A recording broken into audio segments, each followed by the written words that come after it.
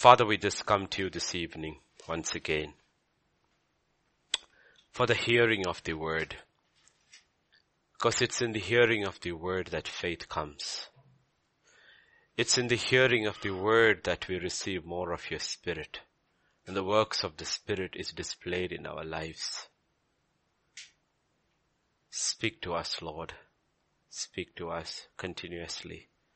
Let that one voice never cease in our lives. Even if every other voice is stayed, is stilled, let your voice alone never cease, Lord. Because you alone have the words of life. Speak, Father. Speak, Father. Breathe upon us once more, Lord, as you breathed upon your disciples 2,000 years ago. We need not less but more of your Spirit at a time and an hour like this. That we may stand strong in the midst of this plague, and your people may stand strong wherever they are. Speak, Father, for in Jesus' name we pray. Amen, amen, amen. So we'll continue on things, meditating in this time that God so mercifully has given us. Yes, it's a time of tragedy and fear, yet it is a time of mercy. Because our God's nature never changes. He's a merciful God. And in this time of mercy, we will look to the things that really matter to God. Because remember, the objective of our faith, of true faith, is to please God. That's why we are using. And remember, different churches have different objectives given by God himself. And to us, very clearly from the beginning, it is that we've been raised up as a teaching church. That's why God gave you 2 teachers from the secular world as your pastors. Remember, we both were teachers. And he pulled us out from there and put us as shepherds who would teach. So that's why we keep teaching, even in a time and a season like this, not less, but more. And unless we know God and what he really desires from us, we cannot please God. And our entire objective in life should be to please God. And God was pleased with Jesus. We know the 2 statements he makes from heaven about his son is, I'm well pleased with you. So in 1 Corinthians chapter 9, I wore a shirt which I got for my birthday, and my wife is saying, you look like a hep husband. Kya baat hai? I'm speaking to my church. No, you know me by now. No, there are no secrets with us. 1 Corinthians chapter 9 and verse 24. Can I have it? Do you not know that those who run in a race all run, but one receives the prize? Okay? Run in such a way that you may obtain it. So the apostle, the Holy Spirit through the apostle is telling all the children of God, if you got into the kingdom yesterday or you got into the kingdom donkeys years back, it doesn't matter. Run. There is a race the Father has set before us. Run the race and run in such a way to win. Okay, just don't be aimless. Run in a way to obtain the prize.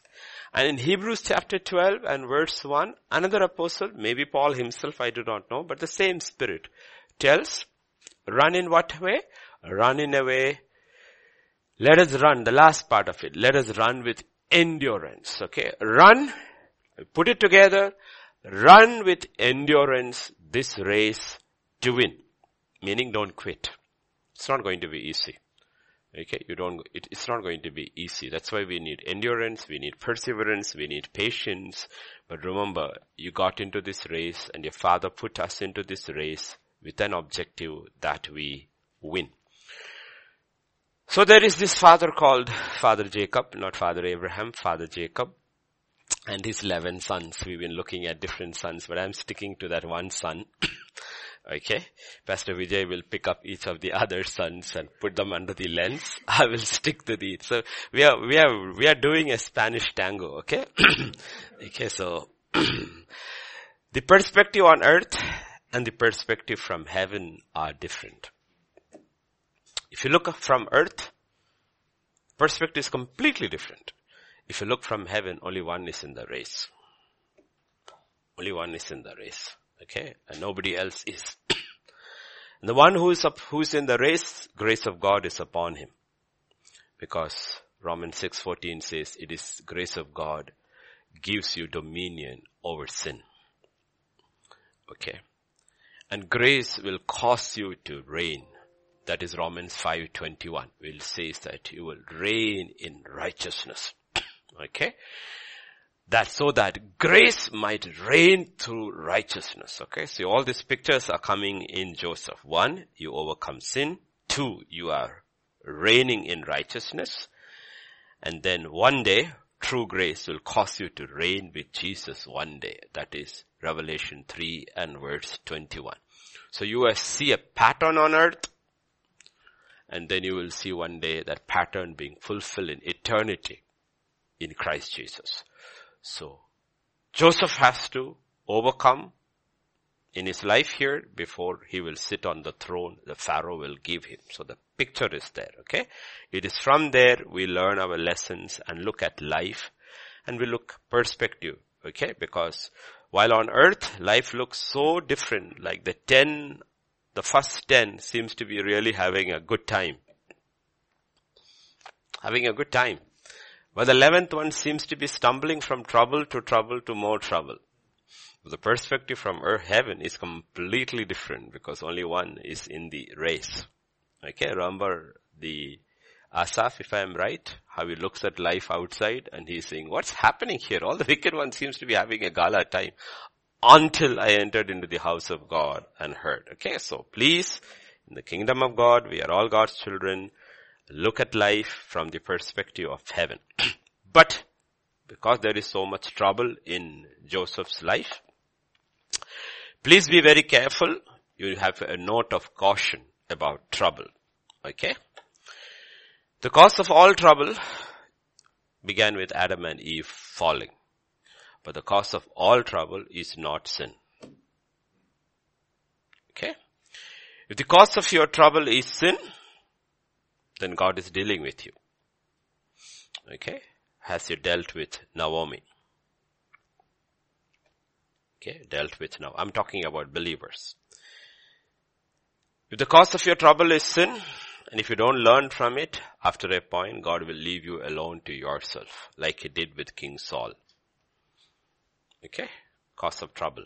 If it is sin, God is dealing with Naomi, the survivor of that trouble, and will lead finally to her redemption. King Saul too, it is sin. But he doesn't listen, so God leaves him to himself, and he sadly never learns and dies. On the other hand, if the cause of your trouble is righteousness, then like God says, rejoice. And Paul and Silas will rejoice in all the trouble they will go through because of righteousness' sake. Cause of trouble. If the cause of your trouble is righteousness, then like Pergamum, he will say, endure. Don't quit. Endure. This will last 10 days.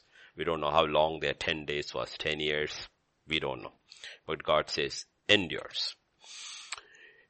If the cause of your trouble is righteousness, then God says, don't get discouraged. Don't get depressed like Elijah. Get back on track. He got discouraged. He got depressed and needed to be taken to a place away from it all and personally spoken and encouraged by God. Okay. So when there is trouble in our lives, always do a good, get a good radiology or pathology report. Okay. Okay. Very seriously, Lord, why am I going? Like 1 year famine. Okay. It didn't rain.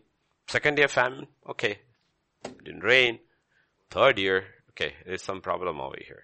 So David went and inquired of the Lord. So when trouble comes, don't take it lightly. Don't look around and say, COVID, yeah, everybody is going through that. No, that's not the point. That's not the point. God has given his children time to contemplate, to reflect, to go to him primarily.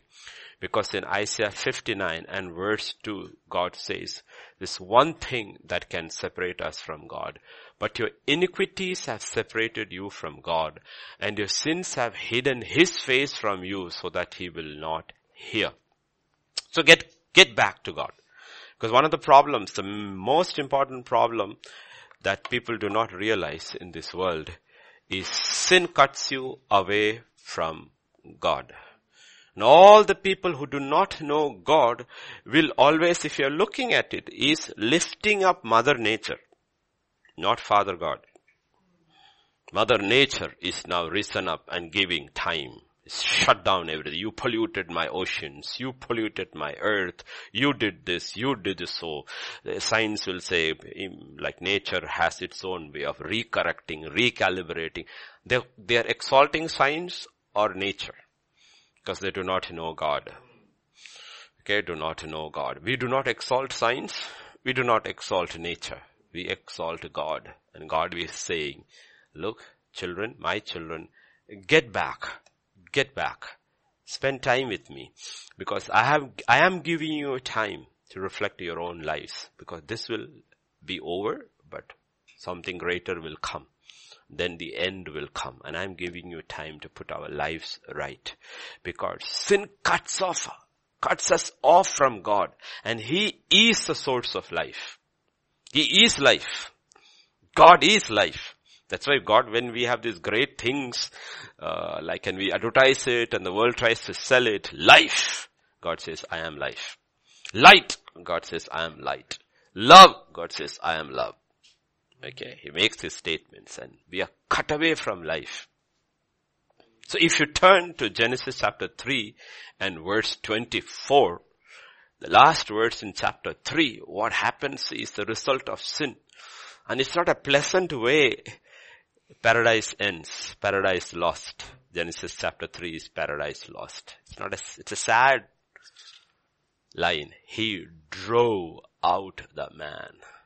He didn't shepherd them out or lead them, guide them. He drove out the man.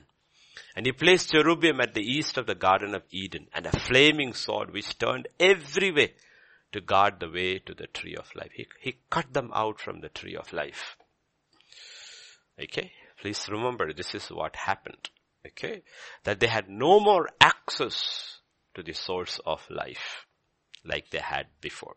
Now if you remember, I mean we all know at least theoretically, but if you have grown and you have seen these things, when you cut a thick branch from a tree and leave it like that, for quite some time the leaves look green.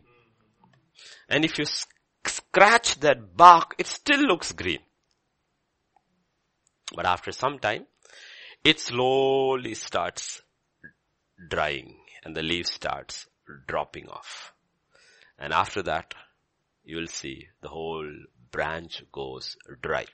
But because it was a thick branch, there was so much of life still in it, the life ran for a season. But because it was cut off from the source, after time, it died. So when you read the record in Genesis chapter 5, you will see the age of man is so long. Because they had just been cut off from the source of life. 700 years, 800 years, 900 years. Okay?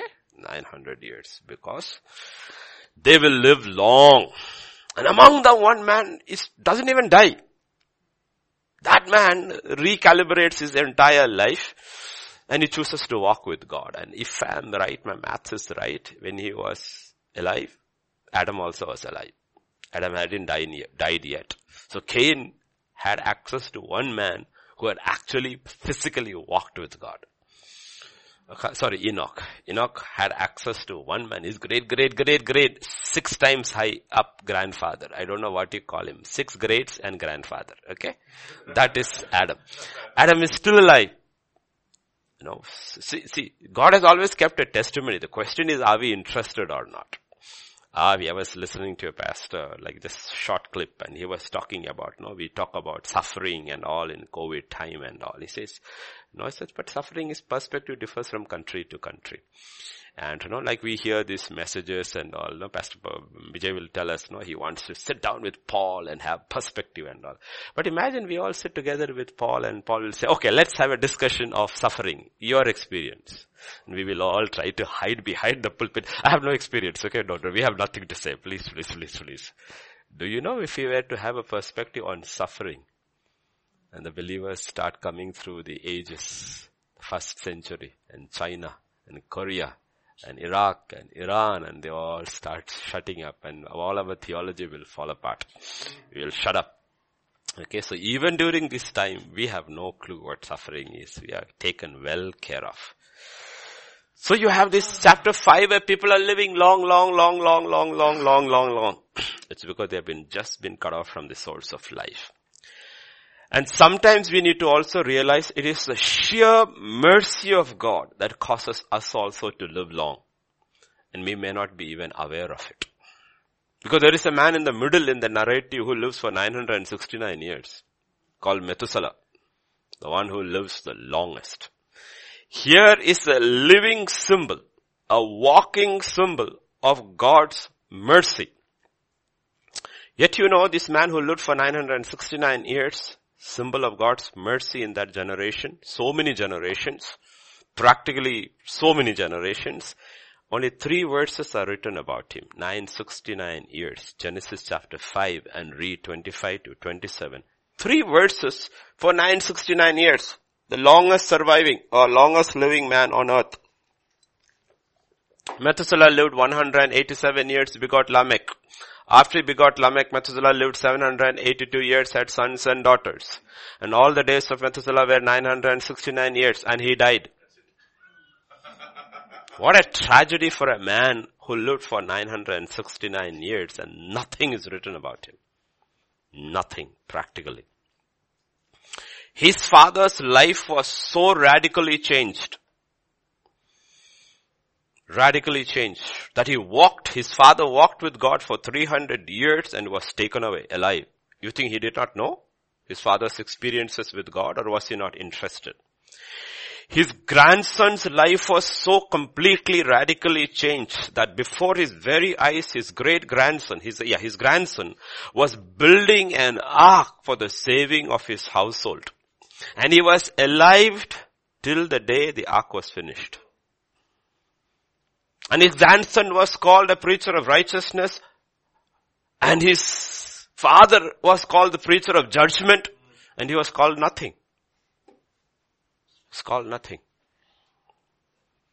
A life lived long with no purpose. It's no purpose. The longest lived life on earth, yet cut off from the tree of life and from the voice of God with no purpose. So all the dear brethren who are listening to these messages morning and evening, take them seriously. Because after shutdown is over, we can grow intellectually fat and spiritually lean. Because we did not learn the lessons of faith.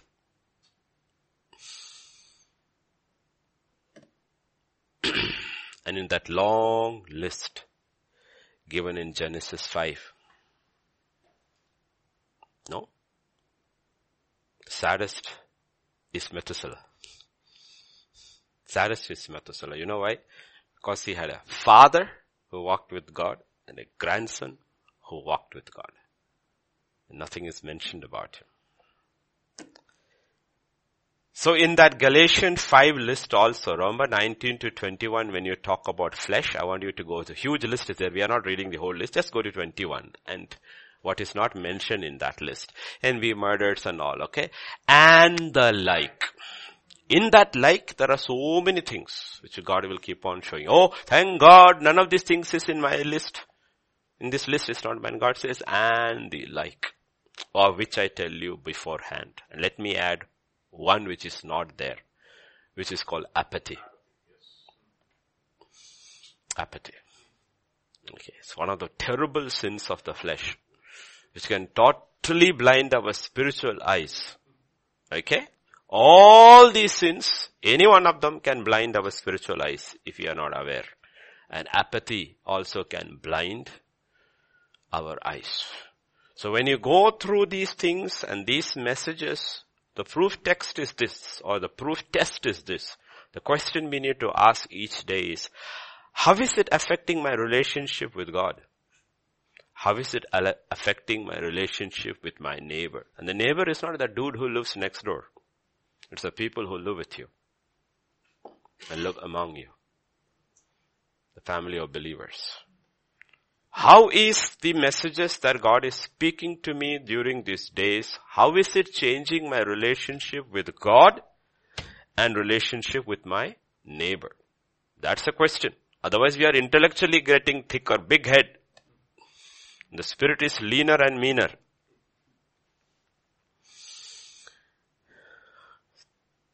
So Bible says about Joseph, one boy in that family that changed and kept on changing. And Joseph loved his father.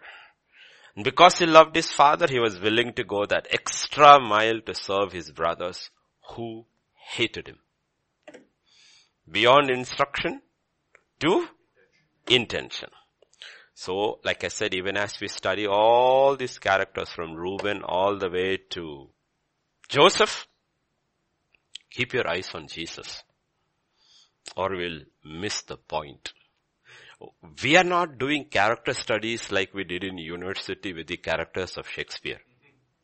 We are not doing character studies. What we are looking is tracking the life of Jesus Christ in each of these people, and where people fell short of the life of Christ Jesus. What does sin means? Hamartia means of, fallen short. What is the target or the standard? It is Christ. So either we are looking at a weakness in a man or a strength in a man is where a man has fallen below Christ or Christ has met the standard in him. So we are not studying these people. We are tracking the life of Jesus Christ. Because that's the life we have called to imitate by the power of the Holy Spirit. Yesterday we saw put on, put off, and put on. So Jesus in Joseph, you will see in Hebrews chapter 10, if I'm right, and verse 7, 10:7. Behold, I have come, in the volume of the book it is written of me, to do your will, O God. That's what Joseph is doing. Will you go? Here I am. To do your will. Joseph wants to do his father's will.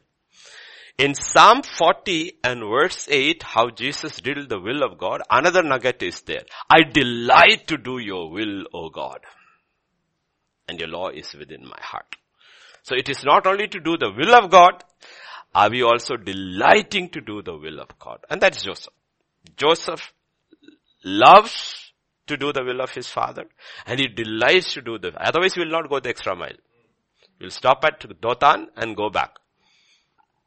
You go to Shechem, you'll say Shechem, you won't go to Dothan. You go to Dothan because you delight to do your father's will.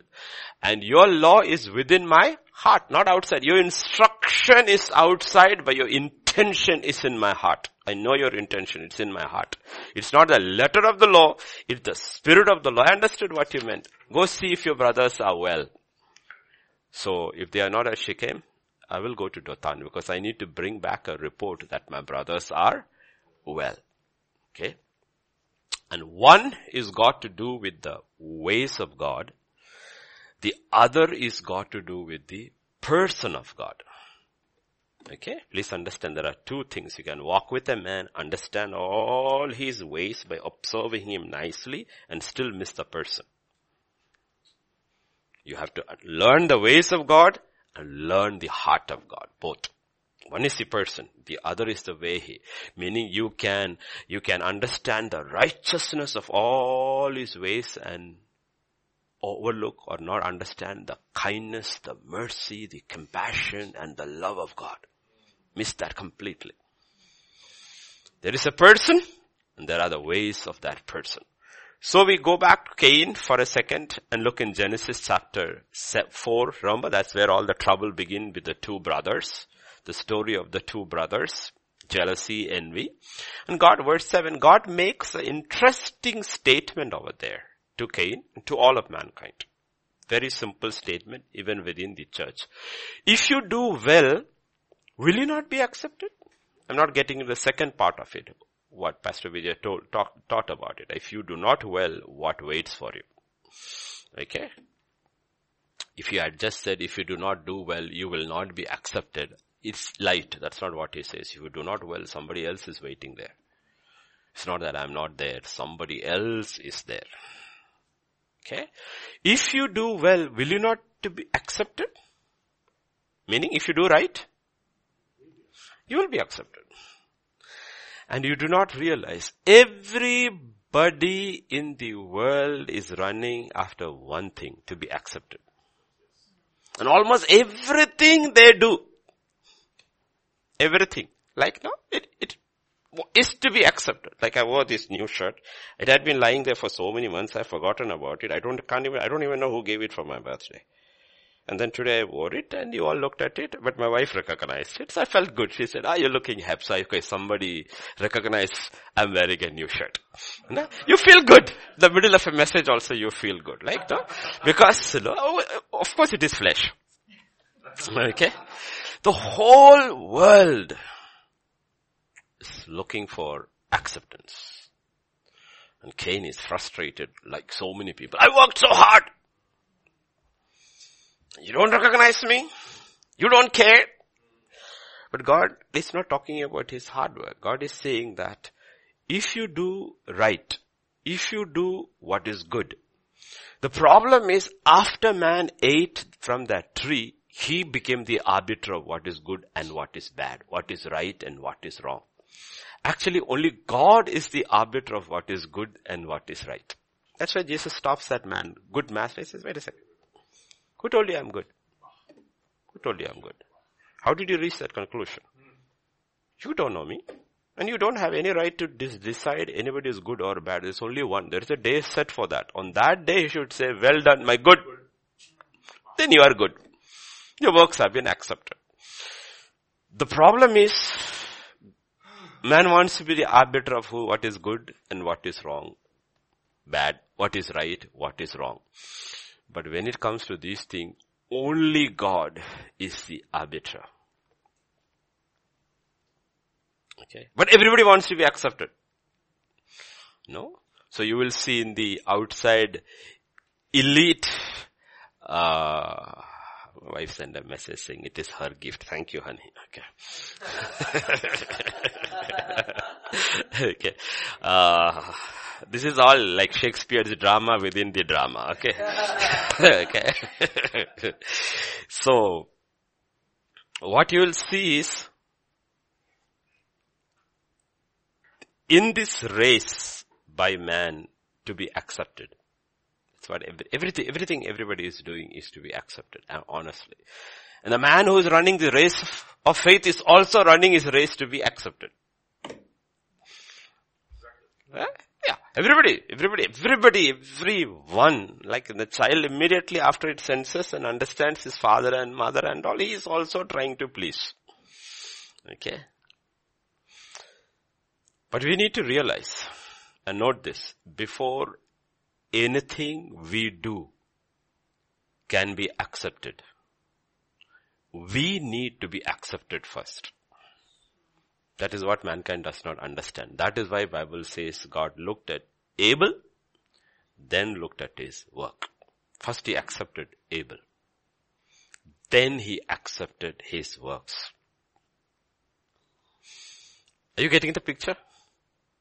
Now those who saw the picture and did not see, in the corner of that picture which I posted, one green little piece of clothing, that was Appu has found her hiding place, okay?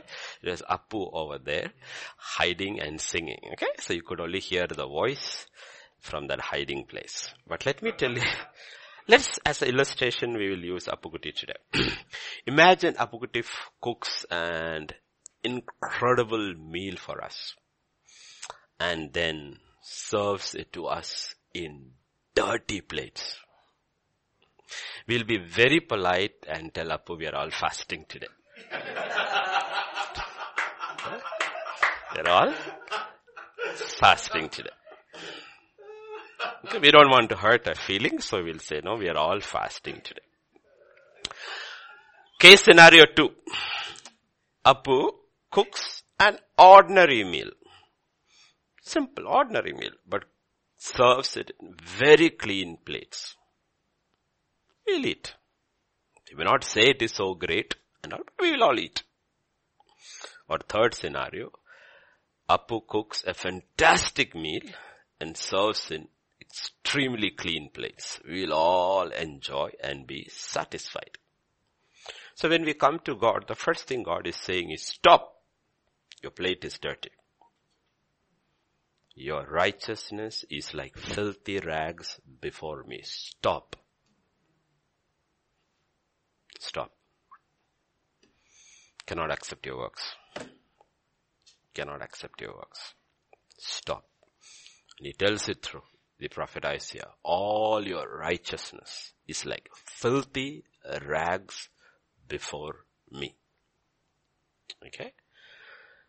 And there is only one way, if you go to Ephesians chapter 1 and verse 6, there is only one way we can be accepted by Him. To the praise of the glory of His grace. How are we saved? Grace. And what is the glory of His grace? By which He made us accepted in the beloved.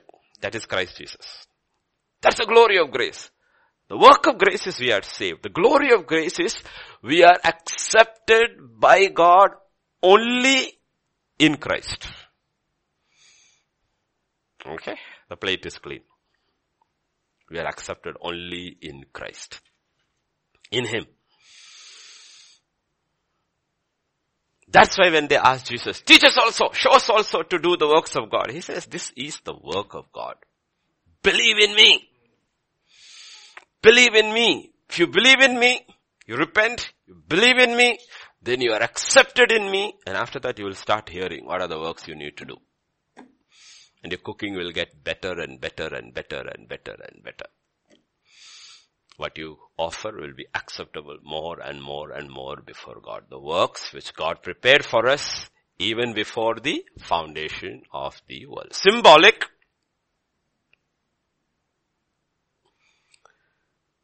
Joseph was sent with his brothers to work in the fields.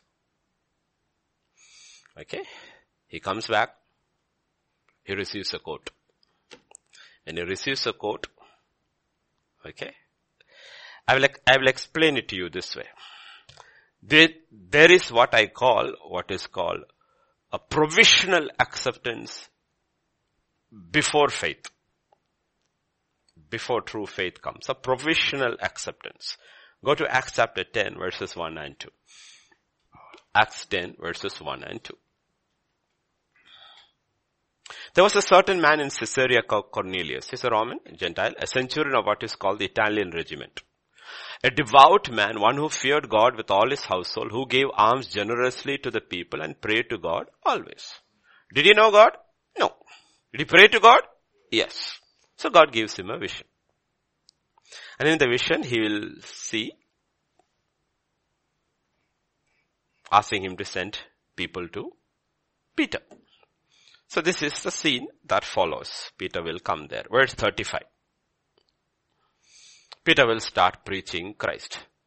And what does he tell him? In every nation, whoever fears him and works righteousness is accepted by him. Every nation, any Gentile nation, if you have some innate fear of God and tries to work out righteousness, is accepted by him. How? He will send somebody to preach the gospel to you. And I believe in it. I truly, truly believe in it. That if there is any man in any land who has no access to the gospel, but if he really fears God and tries to do what is righteousness within what he knows, God will see that he hears about Christ. This is what I call provisional acceptance. God will always honor those things. Because his eyes are forever looking back and forth with heaven. Anybody who is searching for me, trying to seek my ways. So, accepted by him. And he starts preaching. From 35 onwards, Peter is preaching, and 44, what happens is, God, while Peter was still speaking these words, what happened? The Holy Spirit fell upon all those who heard the word. Meaning, they were all accepted in the beloved. Accepted in the beloved. Okay? Not your works saved by your works. But if your works are good, God doesn't overlook it.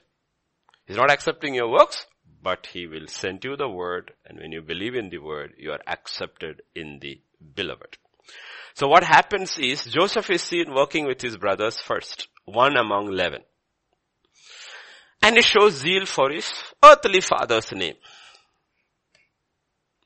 And his earthly father, God through his earthly father accepts him and gives him a coat. He's accepted. Now if you notice, he was earlier with his brothers working, and then his father accepts him. And after the father accepts him, he is not working with his brothers, he is being sent to his brothers. Now we are not in the world or of the world, but we are sent to the world. Because we have been accepted first, we are changed, now God will send us to our brothers to redeem them.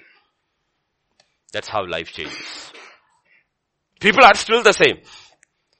Reuben is Reuben, family is family, brothers are brothers, but something has changed. Earlier you were with the brothers, now you are sent to the brothers. That's how our life changes post-salvation. And you have to notice the difference. Okay, the world has not changed. Who changed? We changed. Our brothers are still the same. The people we were with them earlier are still the same. Did they change? No. Who changed? We changed. And he sends us to them. Because he is accepted in the beloved, symbolically that quote, a symbol. Okay, don't take it exactly as a symbol. Because he's been accepted in the beloved, God is able to speak to him now. He gets 2 dreams. God is able to speak to him now. And his father is able to send him. God doesn't directly always send. He sends it through men. God gives the calling. It's man who sends him. Okay? Paul is called by God, but the message is given by Ananias. And later in the church, they fast, the Holy Spirit says, and Paul and Barnabas are separated and sent by men, but called by God. Who gives Joseph the dreams? God. Who sends Joseph to Sichem? Man. It's his father. Okay? And his father is sending to his brothers. Who anoints David? It's God who anoints. Who sends him to his brothers? His father. His father. Okay, so please understand these models. But that is why people worry about the call of God. Don't worry about the call of God. What you need to worry is, am I seeking the righteousness of God in everything? And the call will come. Whatever the nature of the call is. Joseph was seeking the righteousness of God in his little format, his father. He was accepted. God gave him the call and his father sent him. Okay. We are called to seek the kingdom of God and his righteousness. The call will come. Okay. And when the call of God comes, you will know it. Okay. God will skirt 10 brothers and speak to the youngest. God will skirt 7 brothers and speak to the youngest. God will skirt the high priest and the priest and the priest's sons and the Levites and everybody and speak to the little boy called Samuel.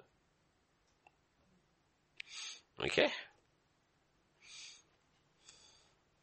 So it does not so much matter where you are. What matters is who you are. Most of these people receive their calls in very strange locations and places. Not while they were in the top of a hill in this position and looking up and fasting, they received the call of God. No. In very ordinary places, they received the call of God. And most of them received the call of God through other men. Joseph is being sent by his father. David is being sent by his father. Samuel receives it understands it through Eli. Okay? All these people. So where you are does not matter. But who you are matters. Okay? After being in the beloved, you need to hear it so that you start doing the works of God. So, In Luke chapter 1 and verse 80, the greatest in the Old Testament, according to Jesus' own words. Verse 1, 80. Okay. I think my teen and T is still confusing Pastor Vijay confusion. Huh? Okay. 80. Okay. So the child grew and became strong in the spirit. Who is this? John the Baptist. And was in the desert till the day of his manifestation to Israel. Where is he? He's in the desert. Cut away from all communication. He has no internet, no telephone, no mobile. Cut away from everybody. He's absolutely, totally cut away from everybody. He's in the deserts. And he's waiting for this manifestation. And scripture says in Luke chapter 3, 1 to 2, the person is prepared, okay? And when the time is ready, scripture says, 5th year of the reign of Tiberius Caesar, Pontius Pilate being governor of Judea, Herod being tetrarch of Galilee, Philip being tetrarch of Iturea, and Lysanias tetrarch of Abilene. Annas and Caiaphas were high priests. 5 secular leaders, political leaders, 2 religious leaders. God skirts all of them, goes to the wilderness, and the word of the Lord came to John. So where you are does not matter. Who you are before God matters. 5 big people in the world. Authority. From Rome onwards, 1, 2, 3, 4, hierarchy is given. 5 big people in the world. The biggest people in that, as far as Israel is concerned, in the world. The 5 top guns. Religious spectrum, the 2 top guns. The word of God missed all of them. Skirted all over. Another 7 people are skirted. And comes to a man, young man, 30-year-old man, in the wilderness. Okay. So please remember, we all have purpose. God has shut us all down. Please prepare. Please know purpose. And don't look at what God tells you. Oh, that is a very small thing. No, nothing is small. Okay. And when the word of God comes to you, I'm telling you, there will be clarity. John chapter 1 and verse 6. Very, very clear. God of God is not confusing. If you are still and silent, wait for God to prepare you. There was a man sent from God whose name was John.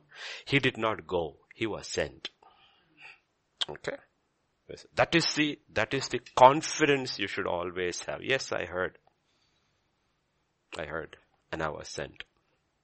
It was a man sent from God. The sent business is very important. He was sent from God. He was not a man who just went. He was sent. Very clear about his call. Luke 3:3. Clarity about the call. Clarity regarding his message. He went into all the region around the Jordan, preaching a baptism of repentance for the remission of sins. Very clear. This is my task. Very, very clear. This is what I am called to do. The call is clear. The work or the message is clear. Not only that, when you step out of the wilderness into this mass of humanity, you are absolutely clear about your identity too. John chapter 1, verse 7 and 8, and then 19 to 23. Very clear. No confusion there. You have to be very, very clear about your identity. This man came for a witness. Who are we all? A witness. To bear witness of the light, that all through him might believe. He was not that light, but was sent to bear witness of that light. Very clear. And if you go to verse 19, now this is the testimony of John. When the Jews sent priests and Levites from Jerusalem to ask him, who are you? He confessed and did not deny and confessed, I am not the Christ. They're asking him, who are you? He's telling them who he is not. We need to know who we are not. We are not Christ. Okay, we are not Christ. There is only one Christ. We are not Christ. Then next verse. They asked him, what then? Are you Elijah? He said, I am not. Are you the prophet? He said, no, I am not. Verse 22. Then they said to him, who are you? That we might give an answer to those who sent us. They were also sent. Who do you say about yourself? He said, I am the voice of one crying in the wilderness, make straight the way of the Lord, as prophet Isaiah has said. That's all I am. I'm just a voice. Right now we have become a face also. We are very disturbed. I am disturbed by it. But we were always voices. Okay, just a voice. We are just a voice preparing the way for the second coming of Jesus Christ. Okay, that's what we believe we are. All of us, all those in this ministry. First ministry was John's ministry, and all those who went before him. Okay, before him was to prepare for Jesus Christ. So he came, pointed, behold the Lamb of God, his work is over. And after that he decreases. That's why he's not bothered. I've finished my work. People are all going to him. The crowds are now around him. They try to create jealousy. He said, no, that's fine. I finished my work. My job is done. My job was to point people to him. Now that he has come, his church is growing, I'm absolutely fine. Now our job is something else. Our job also is to point people to the one who is coming back. The message is slightly different. Prepare. Because he's not coming to save. He's coming to judge. So prepare people for judgment. That's a different kind of repentance. Okay? Prepare people for judgment. So there, we have to be very, very, very careful. Because where there is no clarity, the flesh will immediately catch hold of it. Remember, we are dealing with the flesh. The flesh likes when there is no clarity. Okay, and there are a lot of servants of God, and we were all like there once upon a time, where we were not clear. We knew we were called, and we were called to, but what exactly we were? So we became the jack of all trades. Tried doing many things, until clarity came and said, stop it. You've been called to do this. Because where there is no clarity, though you have heard, but you did not understand it carefully. Okay, this word understand is a very important word in the Bible. You can hear, but if you don't, okay, if you don't understand, you don't know what you're standing under. Okay, that's what exactly it means. I understood and I'm standing under what I understood. That is what is defining me. I understand. When we don't understand what God is talking about, the flesh hates first you hearing. He hates the spirit. And when the spirit hears, he's really, really mad and hopes you don't understand. And if you don't really understand, then the flesh will take hold of it. So Abraham heard, come up, come outside the tent, come here, look up. Did you see? He saw. Then put him to sleep. Gave him this vision, covenant is ratified, everything, and he has heard very clearly, but did not understand clearly. So in chapter 16 of Genesis, you don't have to go there, is chaos. Flesh immediately grabs hold of it. Oh, we have been promised a seed. Well, I am barren. Why don't you take my maidservant, that too Egyptian maidservant, and have a child? He agrees to it. And you have an Ishmael. And as soon as Ishmael is not even birthed, you don't have to birth in Ishmael. You just have to conceive Ishmael. Trouble starts. Hagar starts acting up. She starts acting. This total confusion, conflict, mayhem, peace is gone from the house completely. Why? Because flesh gives into flesh. His flesh, Abraham's flesh, gave into Sarah's flesh, produced a child through Hagar's flesh. Now flesh is totally in conflict. Sarah is fighting Hagar and Abraham, and then she's fighting Abraham, and Abraham, the flesh hides and says, you do whatever you want to do. She becomes a typical Indian mistress. Hagar is running for her life. Then God has to deal with Hagar and get her back. All kinds of jugaad is happening over there. Did this man hear from God? Yes. Was there clarity? No. Why? Flesh was in control. And flesh is still strong. So it will take a long, long time for God to speak again to Abraham. So please understand, we all look at the bad, visible signs of flesh. But there are a lot of things about this, like this in that flesh. And when flesh is strong, God cannot speak. Because remember, we have seen it over and over again. Flesh is contrary to the spirit, and the spirit is contrary to the flesh. Meaning, it's hostile. Contrary is a very light word. Actually, it is hostile. It fights the spirit. And millions of believers' lives in terms of time has been taught, like in the world, they will always put work in terms of man hours. Like, yeah, they put it across, yeah. Believing man hours has been wasted in billions in God's kingdom. Though they have heard, but there is no clarity because the flesh was strong. And they have created Ishmaels left, right and center. Simply because, not they did not hear, but there was no clarity in what they heard. Because flesh was strong. It's not that God did not speak, but flesh was strong. They did not go back and wait until God spoke to them again and clarified it. So in Genesis chapter 17 verse 1, God will come 13 years later.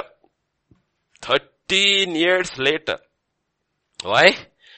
Because now his flesh is dead and he's ready to hear. He can hear. Abraham was 99 years old. Earlier he had spoken to him about Isaac before Ishmael was born when he was 87. Lord appeared to Abraham and said to him, I am Almighty God, walk before me and be blameless. We have looked at all these things many times in the past. Walk before me, be blameless. You are absolutely been led by the flesh, not right before me. I want you to right before me. And the first thing he tells him so that he can walk before him, verse 10, he tells him is what? This is my covenant which you shall keep between me and your descendants after you. Every male child among you shall be circumcised. Okay, circumcision, it is the cutting away of the flesh. The first thing he says, Abraham, if you ever want to walk before me and be blameless, you need to hear. And you will never hear as long as your flesh is strong.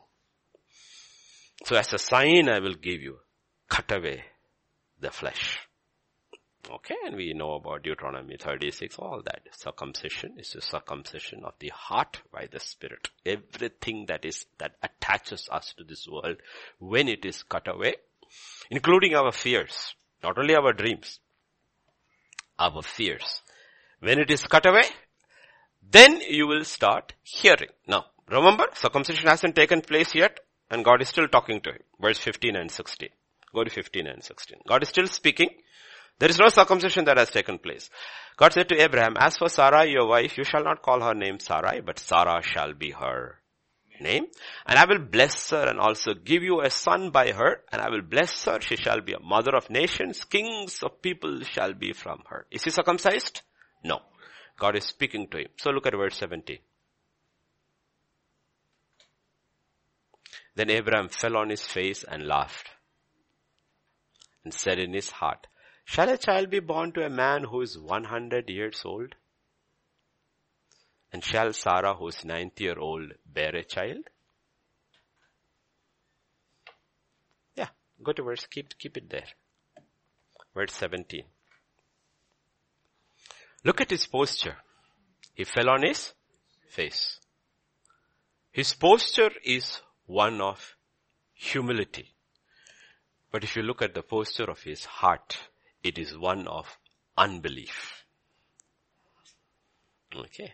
That is the problem with the flesh. The flesh can give you a very humble posture and rise up in unbelief. And that's how people get fooled in the kingdom of God. They look at their posture, how they are praying. No? And rise up totally unchanged. Posture is great.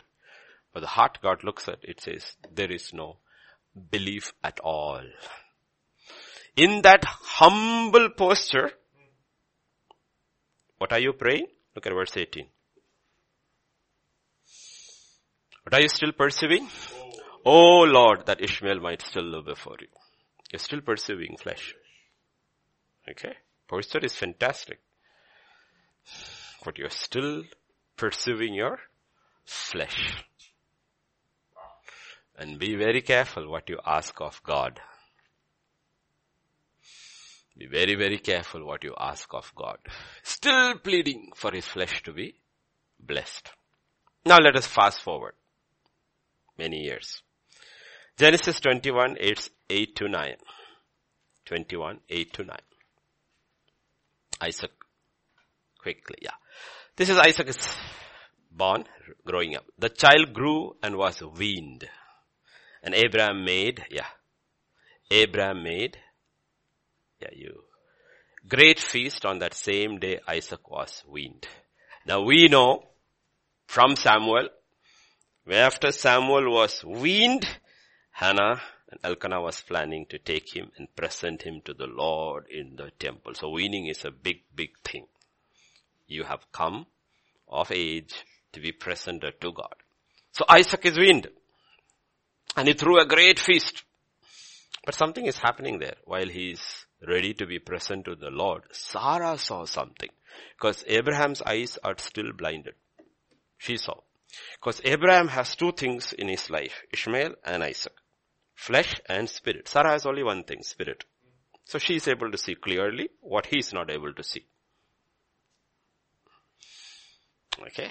So her heart is not divided, is to able to always see better, the husband or the wife, whoever it is, in a family or in a church. Whoever heart is single-minded is able to see.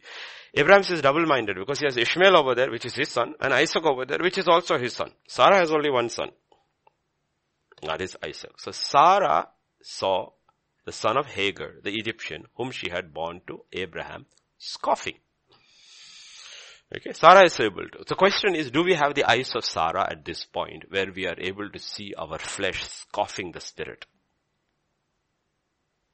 Are we able to see it? That when you hear all these messages and you decide, okay, I'm repenting, and you hear that flesh says, you repent? I know how many times you did this. I know this. Who are you trying to fool? Maybe it is your own spouse who will mock you and says, don't, I don't believe you. I don't trust you at all. How many times you have told sorry?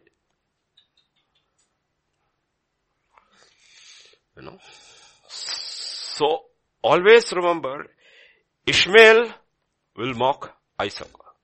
Flesh will always mock Isaac, spirit.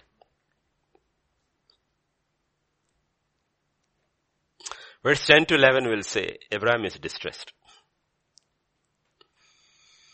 Therefore she said to Abraham, cast out this bondwoman and her son, for the son of this bondwoman shall not be heir with my son, namely with Isaac. And matter was very displeasing in Abraham's sight because of his son. So it has now become her son and his son. Son of the spirit and the son of the flesh. Interesting, verse 12 begins with a interjection over there. But God said. Now there is a split in the family. The real person, the third person comes in and says, but God said to Abraham. Don't let it be displeasing in your sight because of the lad or because of your bondwoman. Whatever Sarah has said to you, listen to her voice. For in Isaac your seed shall be blessed. Shall be called or blessed. Okay. And verse 30. Yet I will also make a nation of the son of the bondwoman because he is your seed. There are two words over there which God is using. As far as Isaac is concerned,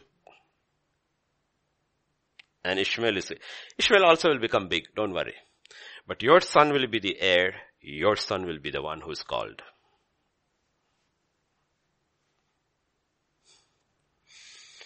Okay? So please get this. Meaning, on the day of judgment, only the work of Christ will stand. Nothing else. In our flesh also we have done many things. And many of those things prosper. Pastor Vijay has even a doctorate degree in his house. I also have one whole file full of certificates he also has. All done in the flesh. It was not really bad work. It was good work. But it will not inherit. that is not an heir of the things that are eternal. It's not an heir. There's no inheritance for it. So when Abraham is about to die, he will give all the other sons gifts and send them away. So in this time, in this age, for all that we got gifts. Our names were called, we had to wear a topi and stand over. We all got gifts and were sent away. Okay? If you're working in an office, you will get best employee award, increment, and nothing will be taken to heaven. But something that will be taken to heaven is Isaac. And Isaac is the work of God. So God will say, put to death the works of the flesh. And the flesh is nasty. It's like Ishmael. It's a scoffer. Every time you try to obey the Spirit, you know what is the first word that you will either hear from your own flesh or flesh next to you? Hypocrite. You hypocrite. You hypocrite. Don't listen to the voice of Ishmael, okay? So, there are so many facets of the flesh. If God does not reveal, we will not even know. It's like coaching. The coach, the trainer, no? You have to always keep your eye on the trainer. He knows your frailties. You may think, I'm really good. And the coach says, no, you were not good today. You had your flaws today. And the Holy Spirit is our trainer in this race. If you look at it as a real race, the Holy Spirit is your trainer. And if you don't listen to His voice, there are so many things we think which are actually good are actually bad. And they are the works of the flesh. And because this was not included in Galatians 5:19 to 22, we feel very good. It is not there. But we don't realize everything was not included there. I'll give you an example. 2 Corinthians chapter 7 and verse 10. 2 Corinthians chapter 7 verse 10. For godly sorrow produces repentance, leading to salvation, or not to be regretted. Meaning you will have no regrets because you know God has handled it. But sorrow of the world produces death. So there is a sorrow. It is not there. In Galatians 5, there is no sorrow mentioned over there. Is sorrow mentioned over there? But here it says that sorrow of the world produces death. So it has to be a sorrow of the flesh. Sorrow of the flesh. And it is so dangerous, Scripture says it can produce death. Yet it is not mentioned as a work of the flesh when it is one of the most dangerous works of the flesh. A sorrow of the world. This godly sorrow is connected to God. Worldly sorrow is connected to the self. And worldly sorrow can incapacitate you, kill you in the long run. Let's go to Genesis 37. Okay. We're going a little far ahead. This is after they sell Joseph. They take his coat, kill an animal, put some blood on it. Maybe it was again another lamb which was killed because they couldn't have gone hunting. So they take another innocent lamb has to die now to cover their sins. Okay. Everywhere a lamb is dying unmentioned. Okay. They bring it. Verse 31 to 35. So they took Joseph's tunic, killed a kid of the goats, dipped the tunic in the blood. Then they sent the tunic of many colors and they brought it to their father and said, we have found this. Do you know whether it is your son's tunic or not? Okay, we'll leave all that. We'll come to that someday later. Yeah. Come further down. Yeah. He recognized it and said, it is my son's tunic. A wild beast has devoured him. Without doubt, Joseph is torn to pieces. Then Jacob tore his clothes, put sackcloth on his waist, mourned for his son many days. All his sons and all his daughters arose to comfort him. Daughters, he has only one daughter. Daughters means his daughters-in-law, okay, to comfort him. But he refused to be comforted. And he said, for I shall go down into the grave to my son in the morning. Thus his fathers wept for him. See that? Sorrow has gripped his heart and everything has been forgotten. The God who met you at Bethel, The God who told you at Haran, arise and go back to your father's house. The God who met him at Mahanaim and sent 2 companies of angels to protect his group. The God whom he met at Peniel. I have seen God face to face, and his destiny was changed and made it into Israel. And even now in your sorrow, when you get up, the limb still hurts, but even that pain has been swallowed by another pain. Everything has been forgotten. Everything. This is a man of destiny. Unbelievable destiny, whose name has been changed so radically. Abraham only became Abraham. Isaac was Isaac. Jacob became Israel. And that is from where the nation will come. Everything is forgotten. Including what is written in 37:11. That also has been forgotten. Okay, you forgot all your visions and dreams. His brothers envied him, but his father kept the matter in mind. You forgot your son's dream also. You've forgotten everything. You know what sorrow can do? Sorrow can do. And verse 35 says something about it.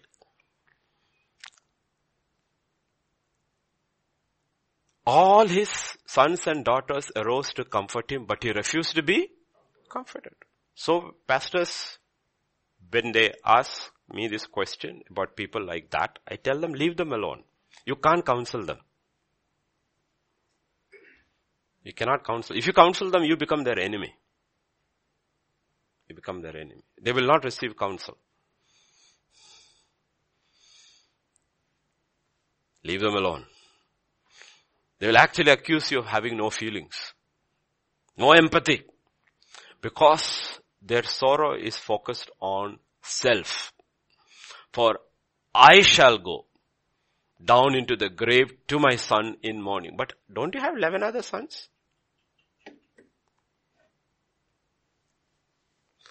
Are you getting the picture? Now you understand why there is no history of Israel for so many chapters. And the history of Israel is seen only through Joseph for the next 22, 23, 24 years. The father and the 10 sons are all drowned in various manifestations of the flesh. This is not godly sorrow. This is worldly sorrow, which we call in English self-pity. Self-pity. And that's what Naomi is also wallowing in self-pity. Poor me, poor me, poor me. Don't call me Naomi, call me Mara. God cannot speak to her, so he has to speak to Ruth. God is a good God. He's a loving father.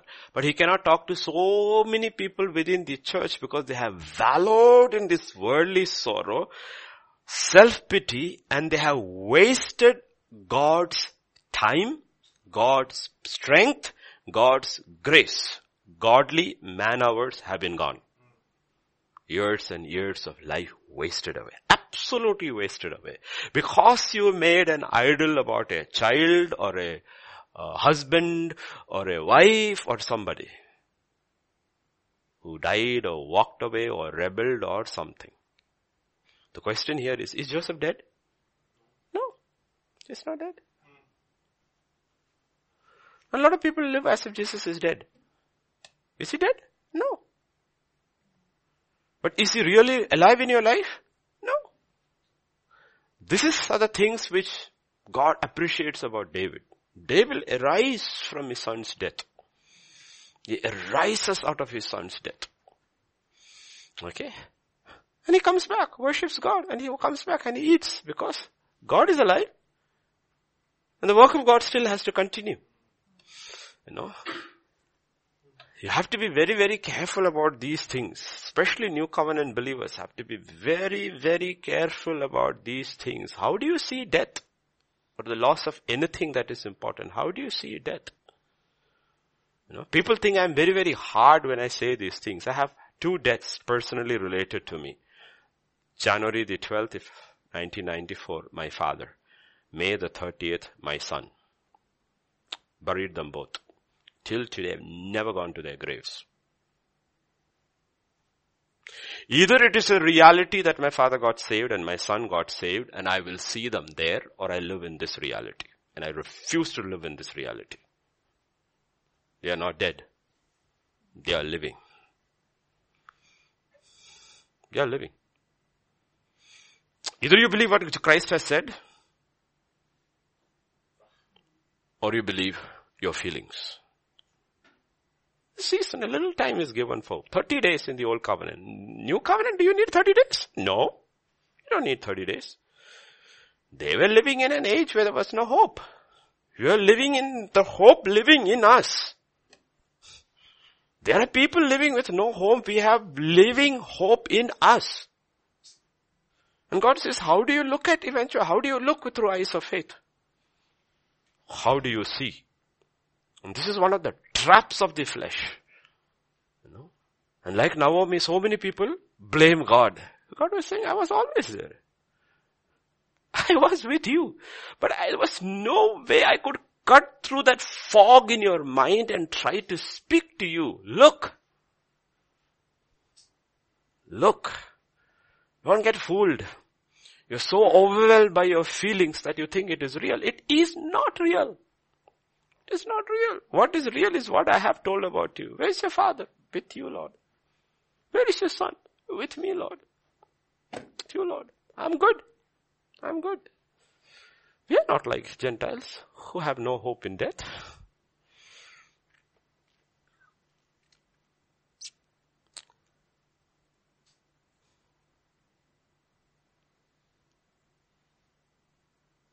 So don't be ignorant and be foolish about these things, how the flesh can trap us. Because we all have to come through this and stand before the king one day. So we revert back to Joseph. Joseph goes to serve his brothers. And that is the desire of his father.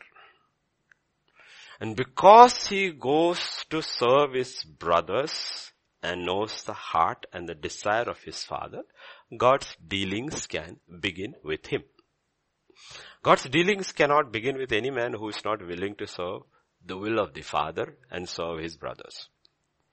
Only with them God works.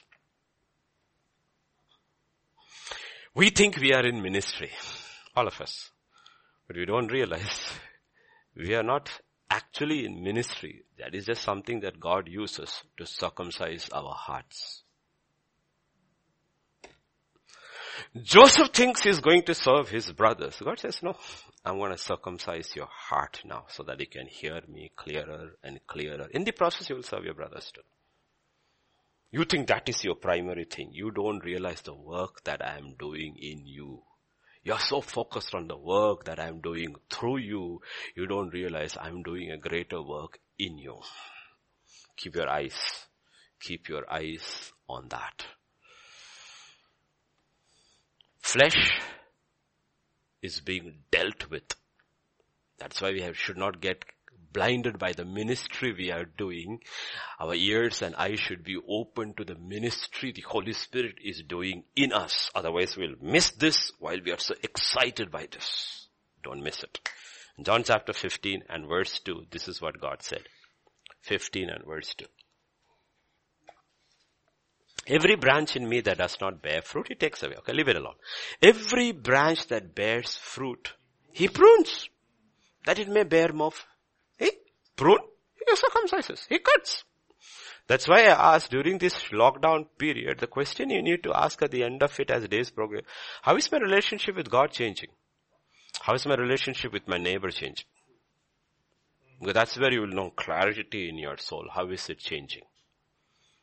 How am I, the person, changing towards God, vertically, towards man, the closest to men? You don't have to go around and look over the wall of your Gentile neighbor. That's not what I'm talking about. As we are very polite and all. We are not talking about that. Everybody who is hearing knows exactly what we are talking about.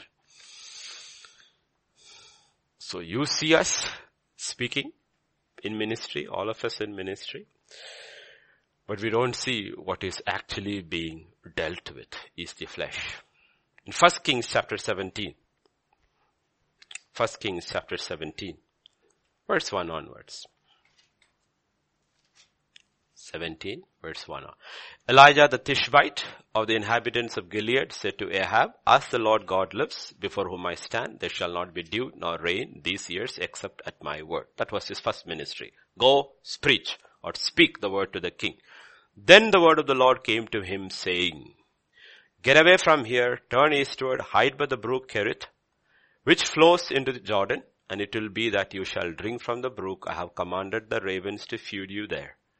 So he went and did according to the word of the Lord. He went and stayed by the brook Cherith, which flows into Jordan. The ravens brought him bread and meat in the morning, bread and meat in the evening, and he drank from the brook. Everybody knows by now, Cherith means cutting away. The prophet is being circumcised. To hear clearer. Sit there and reflect. You don't have to preach. You don't have to study. You don't have your scrolls with you. You have nothing. Just sit there. Let me refine you. That will be Zarephath, of course. Zarephath means refining. Let me circumcise your ears. The reason is you've been called for an incredible situation to reign over the king, over the nation, and over the powers of darkness, because nobody can hear in Israel. Powers of darkness have taken over my nation. If you have to bring this nation back to me, you should have so much clarity that you are able to hear me so clearly and not go wrong. So I'm gonna circumcise your ears. Sit there. Sit there. You'll get 2 meals a day. It will come to you. You just sit there in the silence, in the solitude, and tune your ears to hear my voice. He's being circumcised. And people of God do not realize that God has locked down every house in the world and is circumcising our ears so that we will learn to hear.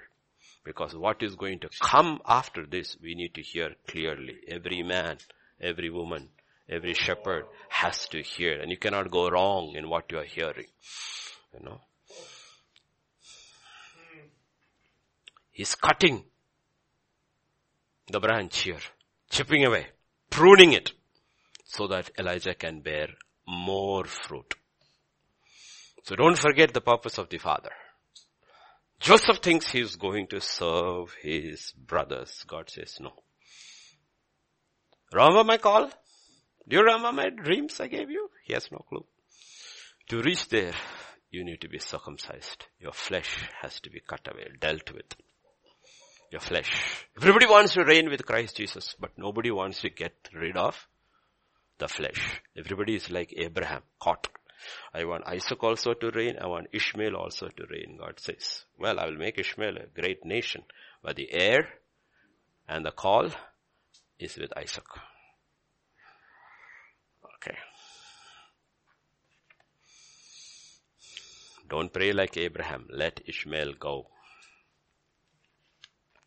Ishmael go. So here is poor Joseph, I believe. The father said Joseph is going. The mothers all heard. 3 mothers. He has no mothers. So all the mothers must have cooked. Okay. Bilhah, Zilpah, Leah. Oh, okay. They all cooked what their own sons all like. And he's carrying a load, I believe, for all the 11 brothers cooked by their mothers. Achhe khana lekar chal rahe. Poor fellow carrying for his 11 brothers. He think they will be happy to see me because I brought them news. Daddy is fine. Mommy is fine. Good news from home and good food from home. It's a nice, no guile in his heart. He's an innocent teenage boy going there happily, but he has no clue. 37 and verse 18. This is what the Bible says. God is starting the work. He found them in Dothan, we know. When they saw him afar off, even before he came near. Question is, go to verse 23. How did they see him from far? Yes, because he was wearing that coat. How did they see him from far? Far away they saw a figure, very colorful figure. Coat of many colors. Okay. You will see in verse 23, the first thing they do is they strip Joseph of his tunic. So the question to be asked is that, why would you wear that coat to go to see your brothers such a far distance? Of course you know they hate you for that coat. Yes, your father gave it to you. That's fine. But you know your brothers hate you. Hated you when that coat was given to you? Why would you wear that coat? It's a gift. Of course it's a gift. Why would you wear it? Why would you show it off? That was the flesh in Joseph. Showing the gift off. God gives his children with many things to use it, not to show it off. Be careful. Be careful. And the gift in itself may be good or harmless. The question is, does God like it or we like it?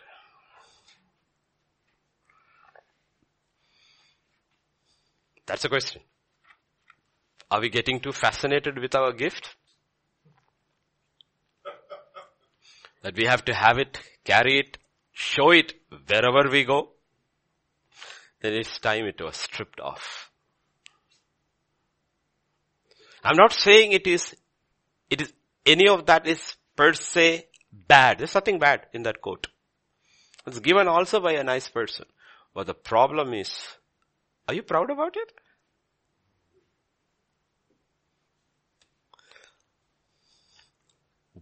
If we are on that way, that race, whatever we are proud of, be sure the Father will strip you of it. Strip you of it. You know why? Because only the meek can inherit. The proud cannot. The proud cannot inherit. Proud cannot. And if you don't become meek, he will make you meek. He will make you meek. If you are proud that you are a great husband, he will strip you of that. If you inside were proud you are a great father, he will strip you of that by changing your children. And you don't want that. You don't want that. Whatever you are proud of, be very sure. That's why God says, humble yourself under the mighty hand of God. If he's got his hand over you, telling you, you are destined to reign. You are on the road. That's why Jesus said, learn of me. I am meek and lowly. And Jesus' temptations, remember, by the devil was, one of the final temptations was to show off. Come on. Jump from the temple. Come on, show off. You're the Son of God. Angels will come suddenly, one flight of angels coming, and everybody will say the Messiah has come. You will be approved as Messiah by showing off.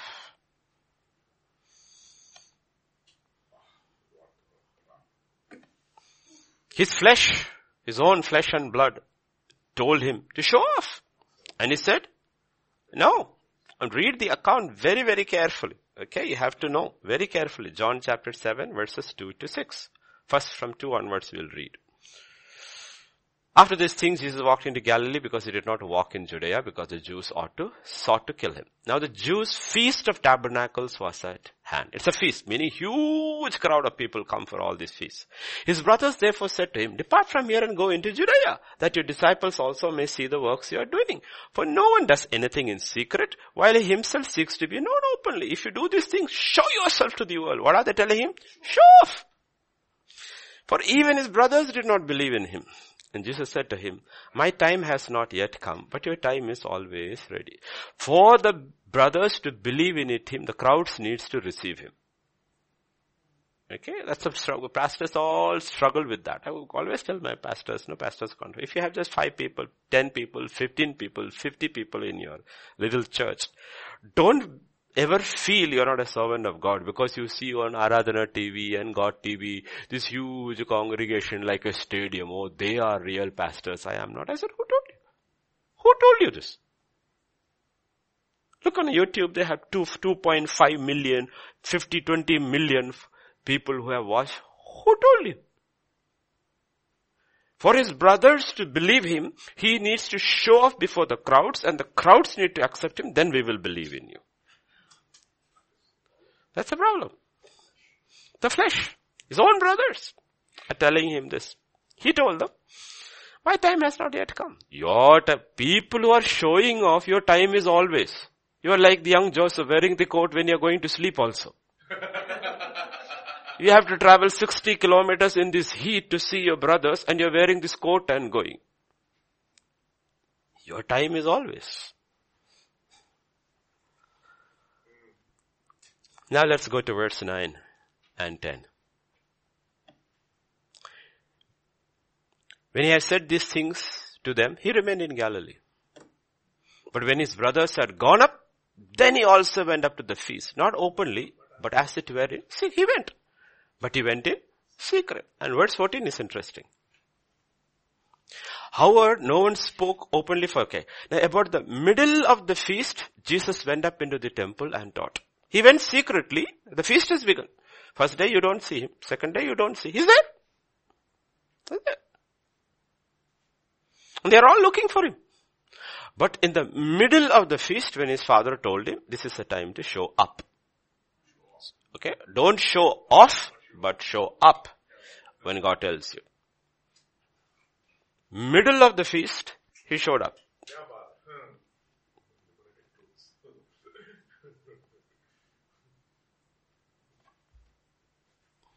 When the father tells you to show up, and you don't show up, now you're showing off your humility. That's false humility. Okay, be very careful. The flesh has got something called humility also. The humility of the flesh. It is false humility. Okay? You have to be very, very careful about it. Because we have to show up when God tells you to show up. Otherwise we are just showing off our humility. And these are all extremes of the flesh.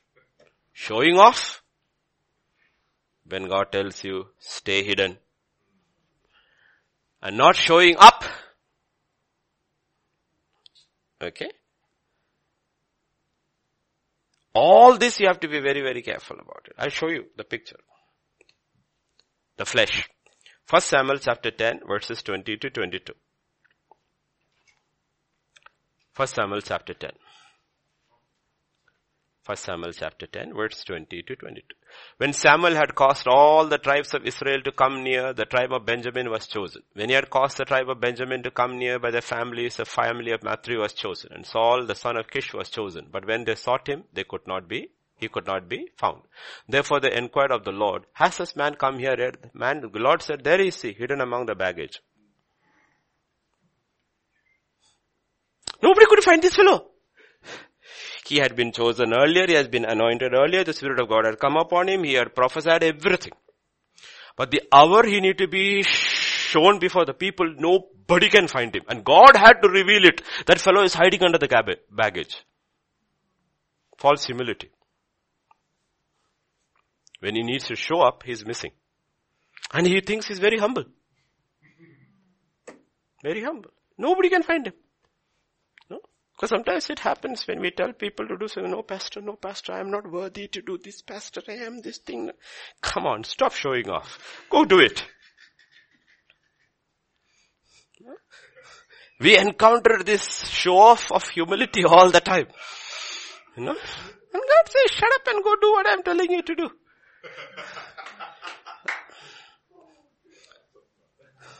So when he was supposed to show up, he's showing off his humility. Okay, false humility. Now 1 Samuel chapter 15 verse 12. When he should show off, when he should have stood up, he was hiding. When Samuel rose early in the morning to meet Saul, it was told Samuel, saying, Saul went to Carmel. Indeed, he set up a monument for himself. He has gone on around and passed by and gone down to Gilgal. When he should be hiding, he's showing off. He should have been hiding now. He's showing off. When he should have been showing up, he was hiding. When he should be hiding his head in shame, he's showing off. Built a monument also.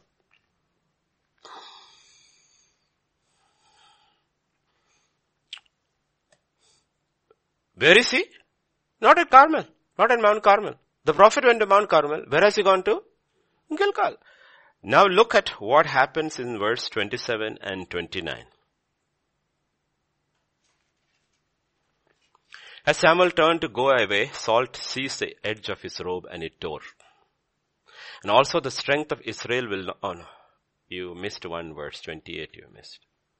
So Samuel said to him, the Lord has torn the kingdom of Israel from you today and has given it to a neighbor of yours who is better than you. And also the strength of Israel will not lie nor relent, nor is a man that it should relent. Where was the kingdom torn away from him? When the kingdom was torn away from him, where was he? He was not on Mount Carmel. Where was it torn away from him? He was at it? Gilgal. Let's go back and check the history of Gilgal. Joshua chapter 5, 8 and 9.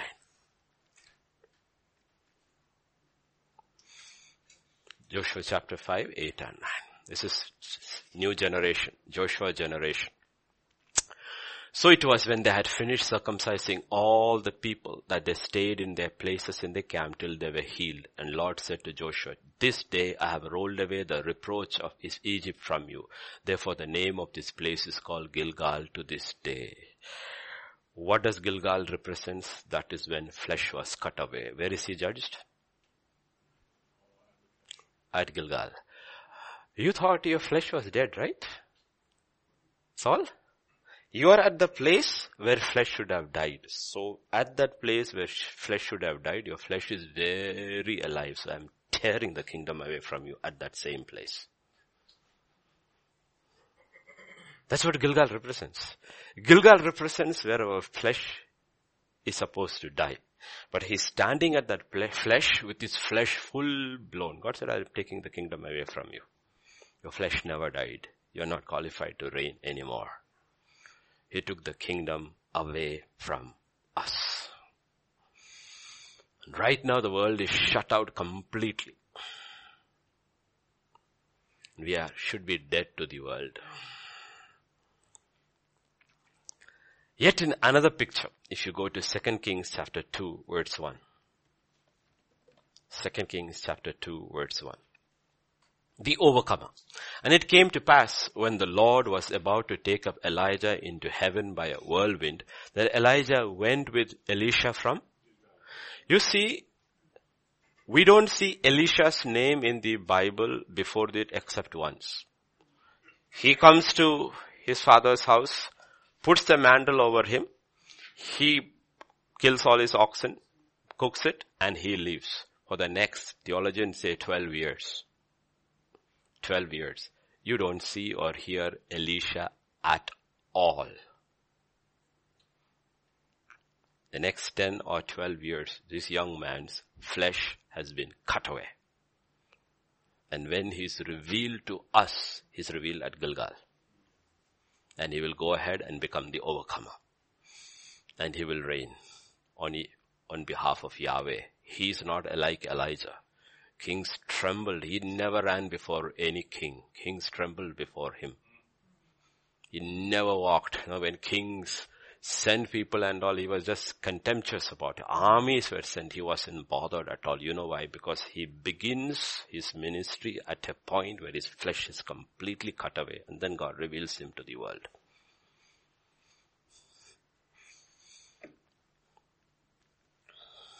Last time we saw him was when he was called. The next time when we see him, when he's revealed to the world. So Joseph is destined to rule. If he's destined to rule, his coat has to be stripped away. So we also have to ask, what is that multicolored coat in my life? What is that we are proud of? Secretly proud of. Like I said, you can be secretly proud of your humility. Remember the joke about that pastor whose church decided to give him for the church anniversary, voted, and they gave him a plaque or medallion saying, you are the most humble pastor we ever had it. So he received, and next Sunday he wore it.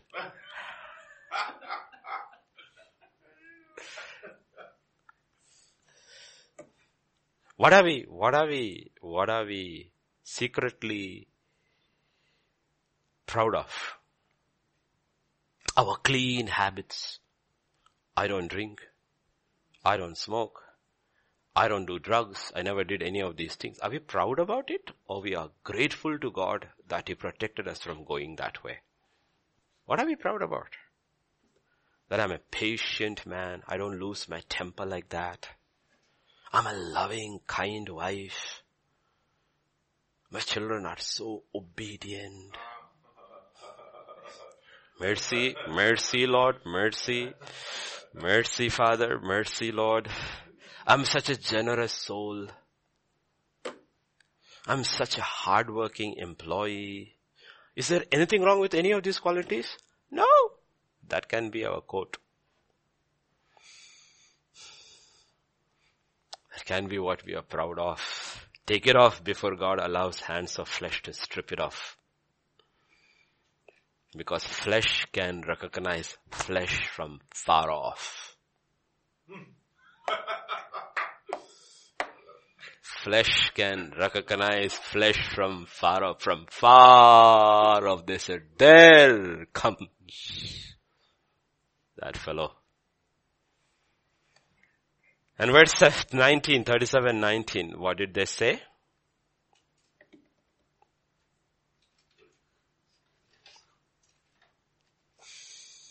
Look, this dreamer is coming.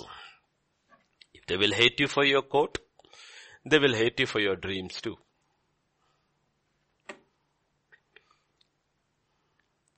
Jesus did not have a coat, but he had a vision. So they hated him for his message. They could not hate him for a coat because he had no coat, like Joseph. But they hated him for his message.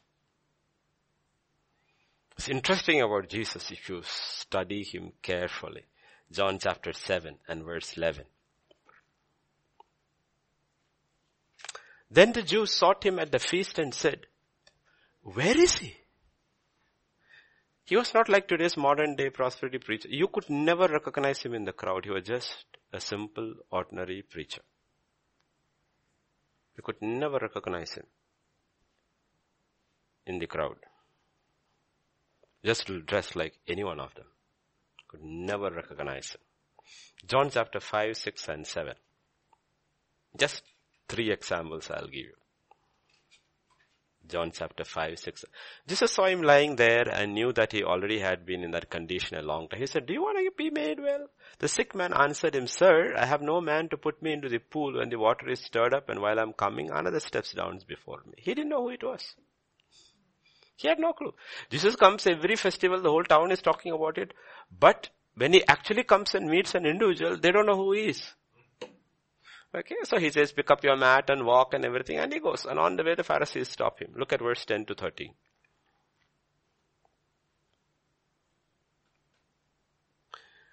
The Jews therefore said to him, who was cured? It is the Sabbath. It is not lawful for you to carry your bed.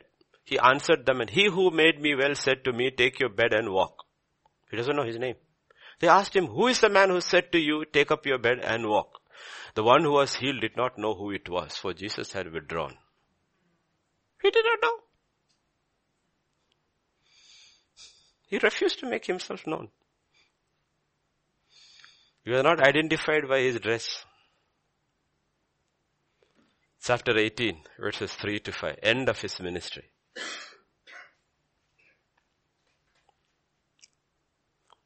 And Judas, having received a detachment of troops and officers from the chief priests and Pharisees, came there with lanterns, torches, and weapons. Jesus, therefore, knowing all things that would come upon him, went forward, said to them, whom are you seeking?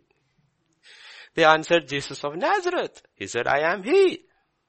You know why they needed Judas? They needed Judas to identify him. That's why. And he had told them, the one I go kiss is Jesus. Don't pick the others. The one whom I kiss. Did you look at Jesus? He had no multicolored coat. It's exactly such a simple man. He could not be recognized from that crowd, from the beginning till the end. Till the end. Absolutely no flesh at all in any area in his life. There was no flesh at all. 37:20.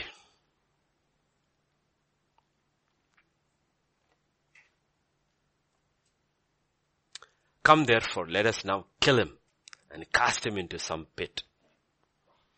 The hatred of flesh towards the spirit. All pictures from Joseph's life. These are brothers. But the hatred of flesh towards the spirit. And God says, through the life of Jesus, be prepared. Mark chapter 13, 12 and 13. There's a whole list of things in the last day signs Jesus gives. Wars and famines and pestilences and include this pandemic. That's not what will hurt you the most. What will hurt you most is this. Brother will betray brother to death. A father his child, and the children will rise up against parents and cause them to be put to death. This is the most painful thing the spirit will have to go through in the last days. God says, be prepared for it. That's why he says, if any man loves his father, mother, wife, children more than me, you will not endure. You will not make it. You will give up. And Joseph had to go through it all. As a picture for us, clear picture. Jesus, of course, but before that, there's a prophetic picture in Joseph's life. His brothers hated him so much. And you will be hated by all for my name's sakes. But he who endures to the end. Do you know you have to endure till the end? The words, you have to endure this hatred and still love them.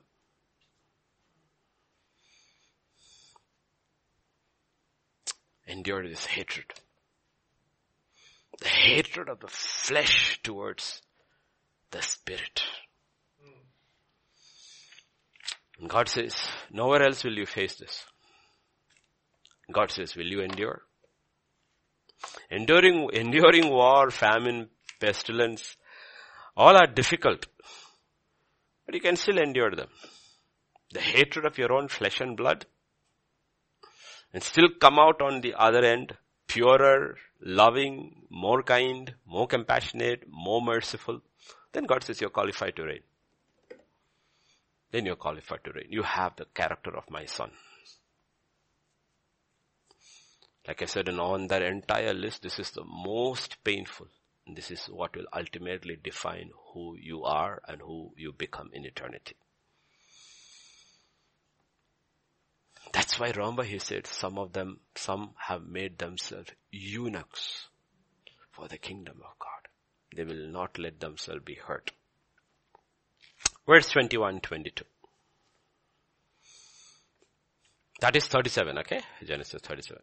Reuben heard it, and he delivered him out of their hands and said, let us not kill him. And Reuben said to them, shed no blood, but cast him into this pit which is in the wilderness, and do not lay a hand on him, that he might deliver him out of their hands and bring him back to his father. Now listen to me carefully. All my dear ones who are listening. We'll always look down upon Reuben. One of the things you have to learn from scripture, from people who have fallen, like Reuben, morally fallen, may be weaker than others in so many areas. But because they fell, they have a greater empathy for others, which the others do not have. Others do not have. That's why Reuben will try to save Joseph. Simeon and Levi won't. In 2 Samuel chapter 16, 9 onwards, if you read, another fallen man. Abishai the son of Zeruiah said to the king, why should this dead dog hurt my God the king? Please let me go over and take off his head. He's talking about Shammai. David said to Abishai and all his servants, see how my son who came from my own body seeks my life. How much more now may this Benjamin? Leave him alone. Let him curse, for so the Lord has ordered him. It may be that the Lord will look upon my affliction, that the Lord will repay me with good for his cursing this day. And as David and his men went along the road, Shimei went along the hillside opposite him, cursed as he went, threw stones at him and kicked up dust. Okay? Let me ask you, would David have become David if he hadn't failed in his life? No. See, we all have failed. The whole earth is full of failed people. But the question is, have your failings made you more compassionate? And the Reubenites are very compassionate. That's the difference between Moses and Joshua. You will never see Joshua on his face before God crying over the failings of somebody else. He will cry once over the defeat, but not over the failings of. And when it comes to Achan, his order to Achan is destroy him and destroy his household. You will never see him like Moses weeping over the sins of others. Because Moses had failed once terribly. Paul had failed terribly. All the apostles, God allowed them to fail completely, then rose him up so they will go back and be compassionate.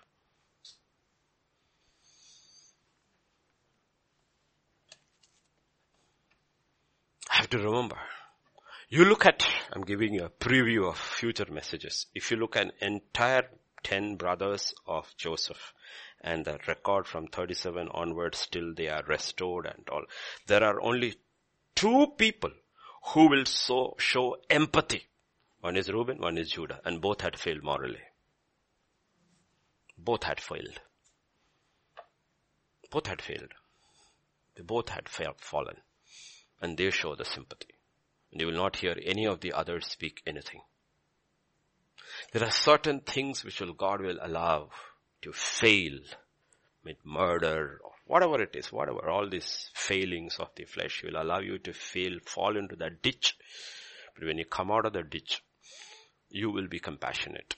I'm not saying the ditch makes you compassionate, but you can arise of it more compassionate than others. Because God uses evil also for good. If you go to Hebrews 4 and verse 16. If you go to verse 16. Let us therefore come boldly to the throne room of grace, that we may obtain mercy and find grace to help in that. It's a wonderful verse, right? How does he say you can come? Boldly. Why? Verse 15. Why can we go boldly? There's only one reason we can go boldly. Reason? Verse 15. Because for we do not have a high priest who cannot sympathize with our weaknesses, because in all points he was tempted as we. He did not sin. That's a different thing. But he knows what it is, temptation. So he sympathizes with all who fall because he knows what you went through. Sympathizes. So he says, therefore you can come boldly. We can come boldly. The Aaronic priesthood never understood the failings of people. They stood in their big robes, they took it, and when they went for atonement also, they were more worried about them not dying than the people not dying. They never understood the failings of the people. But Jesus says, I understand it all. Absolutely, I understand. And I really, really sympathize with you. So you can come boldly. You can come boldly to me. Come boldly to me. You have to understand these facts. Because all the 12 apostles, including Paul also, they all failed men. They all failed. And they failed of all things Jesus at his hour of need. They failed terribly. That's the difference.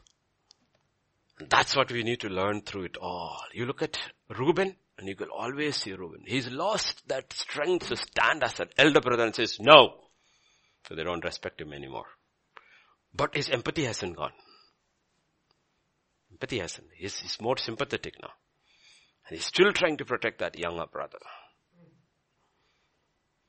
You'll always see that through Bible as you go. Let me ask you, do you see the difference between David and Solomon? David will show mercy even to his worst enemy. Solomon will execute his own sons on his own brothers. There's no mercy with Solomon. No mercy with Solomon. But David, unbelievable mercy. He will weep over his enemies. He'll break his heart over his sons. Over his sons. Even to that useless fellow called Absalom, who's all flesh and no spirit at all, he still says, I wish I had died in your place and not you, my son. You know why he comes to that point of empathy? It's because he knows he has failed. And out of that arises a mercy for others who are weak. And we have a high priest who sympathizes with us in all our weaknesses. Because he has gone through all. It's not unknown to him. He's been tempted in all. He's been tempted to betray his father. He was tempted to let go of his disciples. He was tempted at all points in all these areas. He did not sin, but he knows what it is. So he sympathizes with us. That is from where our boldness comes. So we have to be always careful every day in our dealings with God and with man and say, Lord, make me, change me in the image of our heavenly Jesus and the earthly Joseph. Because Joseph will go through all this and come out a very compassionate, he'll show a harsh face and all outside. But his heart is pure gold. Loving, kind, compassionate, merciful person. He will never twist the righteousness of God, but you know. And that was the difference between Jesus and the Pharisees. They held the same book, but the sinners flocked around him. Flocked around him.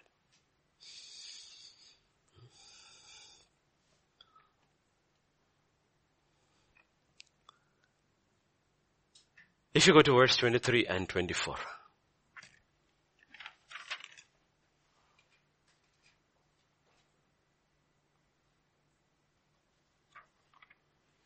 23 and 24.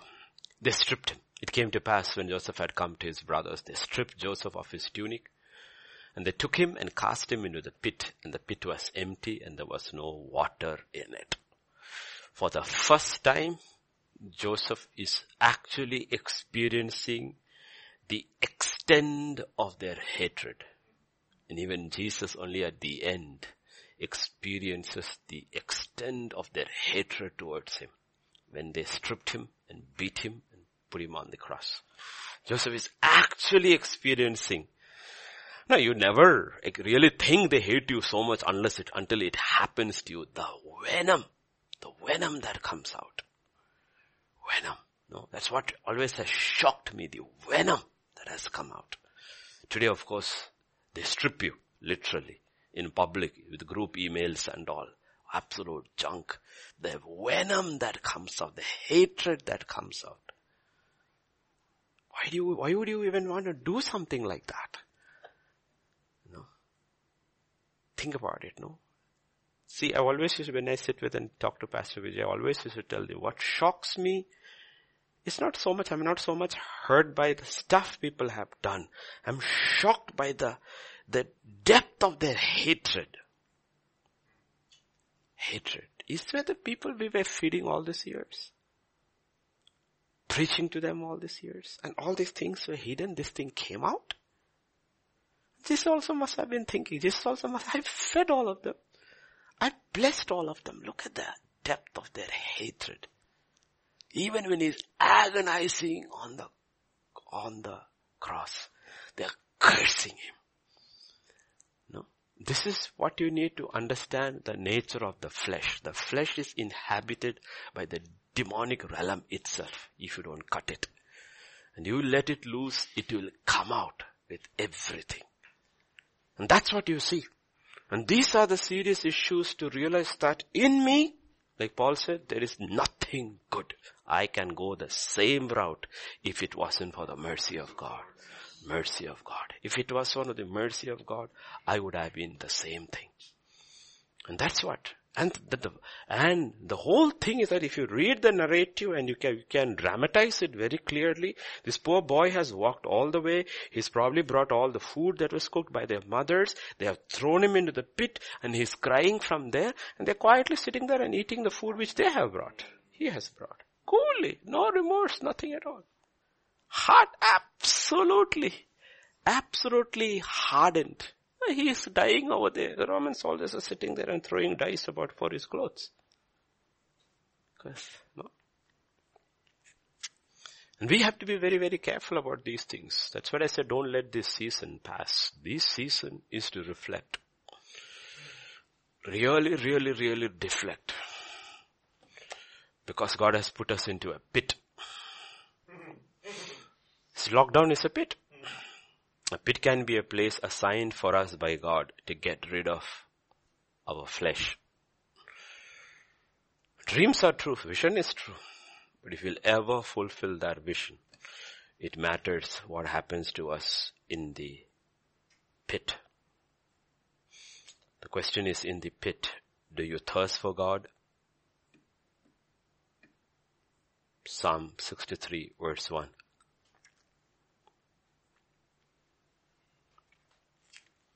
O God, you are my God.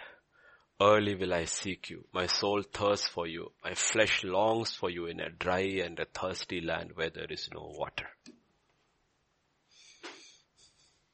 We know from later years, 22 years later, this boy cried out from that pit.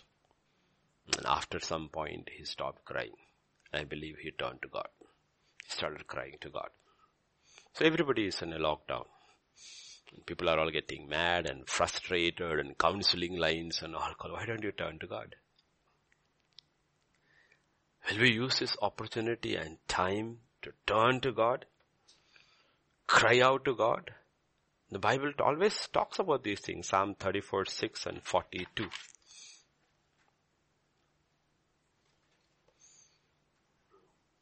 Yeah. 34, 6. This poor man cried out, and the Lord heard him and saved him out of all his troubles. And 42. My soul thirsts for God, for the living God. When shall I come and appear before the God? You have to look at all these things and say, you know what, I'm in a pit. I'm in a pit. But what am I really thirsty for? What am I really thirsty for?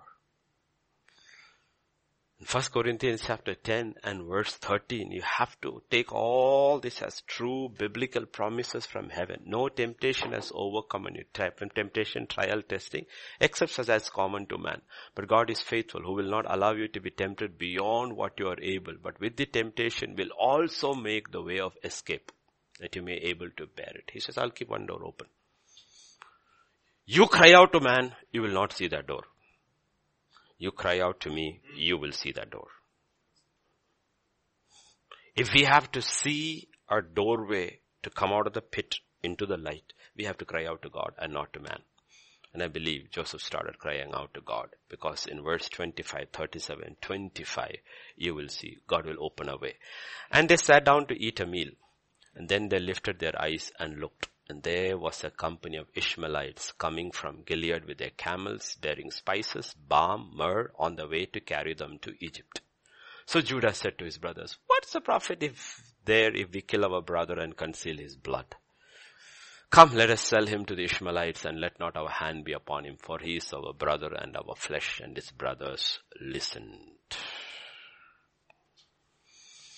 Did you see that? God opened a way.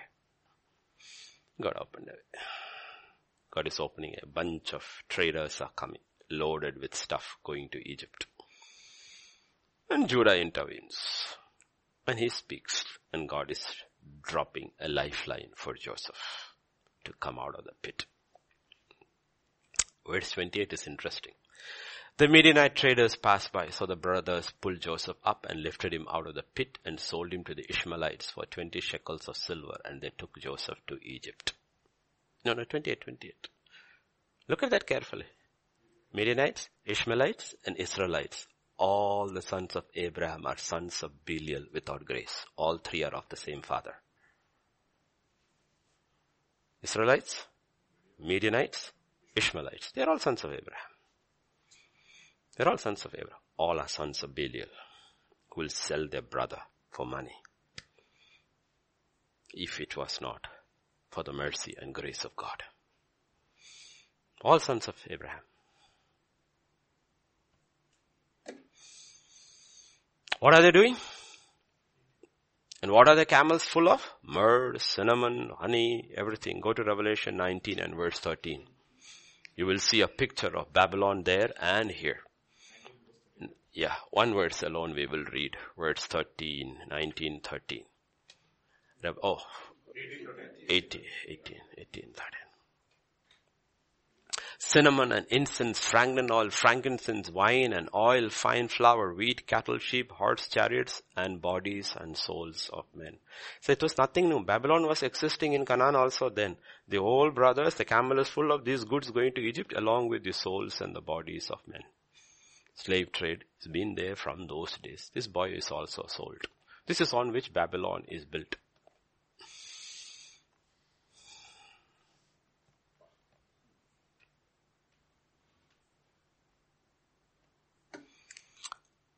What was going in the minds of the brothers?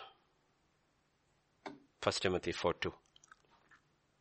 Never come to that point in life. Speaking lies and hypocrisy, having their own consciences seared with a hot iron. This is their brother.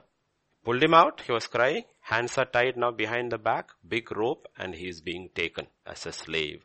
Trudging. Did he look back? Did he look back at his brothers? Did he cry for mercy? Did he try? No. And what are they all standing there and talking about? Yeah, he deserved it. Nobody's heart was moved. Nobody's heart is moved. Nobody is touched. God says that's what can have your own consciences can be seared with a hot iron where you feel no more the pain of others. And you too become part of that slave trade. That's what God is judging this whole world as judgment. You are all part of the biggest slave trade of the 21st century called China. China is the world's biggest slave trader.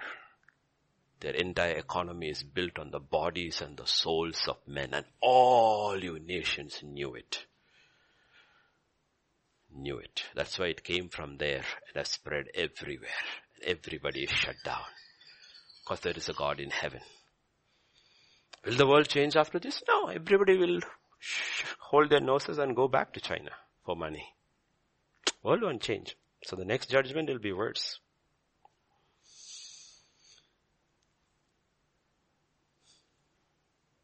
We should never come to this point in life. Never, ever come to this point in life. Anybody can come to this point in life. We know the story of David and Uriah. You can come to that point. It is one thing to be sensitive to sin. It is another thing to be sensitive to the sinner. These two are not the same. Please listen to me, dear ones, carefully. It is one thing to be sensitive to be sins. You are so zealous and you're dealing with sin with an iron hand. But that can also make you like the Pharisee, where he was totally insensitive to the sinner. You have to have both in life. Incredibly sensitive conscience to the sin when Holy Spirit shows you, and incredibly compassionate to the sinner. Yet you are not partaking of their sin. Look at Isaiah 42 and verse 3. This is the picture God wants us to be. Isaiah. Got it? A bruised reed he will not break. A smoking flax he will not quench. Yet he will bring forth justice for truth. He will not change truth. He will not pervert justice. But the way he deals with sinners, with humanity, you can be very sure. A bruised reed, he will not break. A smoking flax, he will not put it off. That's the Savior who will go and sit down, hot, tired by the well, waiting for that sinner woman to come. He looks at her and he knows she won't come. So he sends all his disciples, all of you go to the town and get some food and come, and sits alone, knowing that if there is a company, this lady won't come. And have come all this way. My Father has sent me for this lady. Sends all of them, 12 of them going to buy food, and one man sitting over there so that she can approach him. And the entire conversation is about her. And by the time he's finished, he's excited, he's forgotten his hunger. Because he says, this is the will of God for me, food for me to bring. A woman is caught in adultery. She's dragged, she's thrown before him. Scripture says he will not even look up. that even with his glance, he will respect the autonomy of her body. He won't look up. They compel him to make a judgment. And he said, okay, anyone without sin can throw a stone. Everybody looks. Then he looks up and says, nobody? He says, okay, can go. Don't sin again. She was smoking flax. Mary Magdalene was that. 7 demons. Demon-possessed women you have to see. If you have seen them, you know they have been used by many men. Because they're demon-possessed. Demon-possessed and used by many men. No wonder she was sitting at his feet in her right mind. Oh, nobody has ever shown me kindness like this manner. You see, the first thing, if you go to Romans 13, when it defines about love, scripture says love is patient, long-suffering, and it is kind. Yeah? 1 Corinthians chapter 13. The first thing it talks about love. Yeah. Go further down, 6 if I'm right, 6 or 8 or something. You have to come down. Love suffers long and is kind. Suffers long. God loves sinners. So he suffers sin long. For him sin is suffering. Because he is holy. He suffers sin long. And yet he is kind to sinners.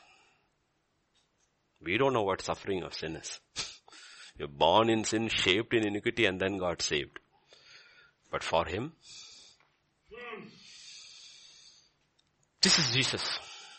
And this is what he's making Joseph. It's 10 o'clock. And as I close,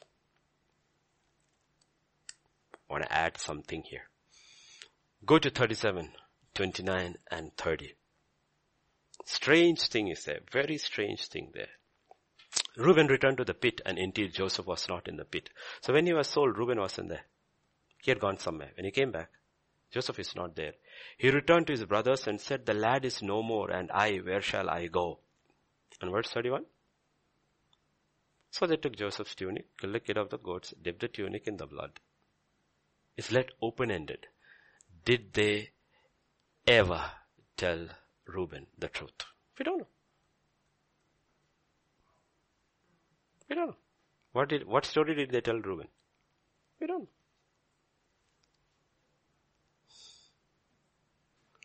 He ran away.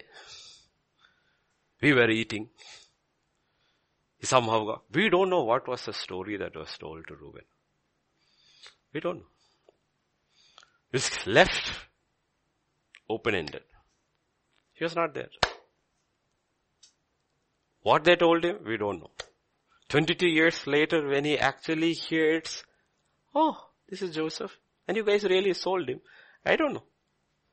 But the Bible is very quiet. He doesn't even react at any point of time, meaning he also at the end of the day has become a merciful man who forgives his brothers for what they have done to their brother. He also extends mercy to his brothers for doing something when he was not there. So at the end of the day, you will see all of them become, understand what righteousness is, what truth is, but they all become merciful, compassionate people.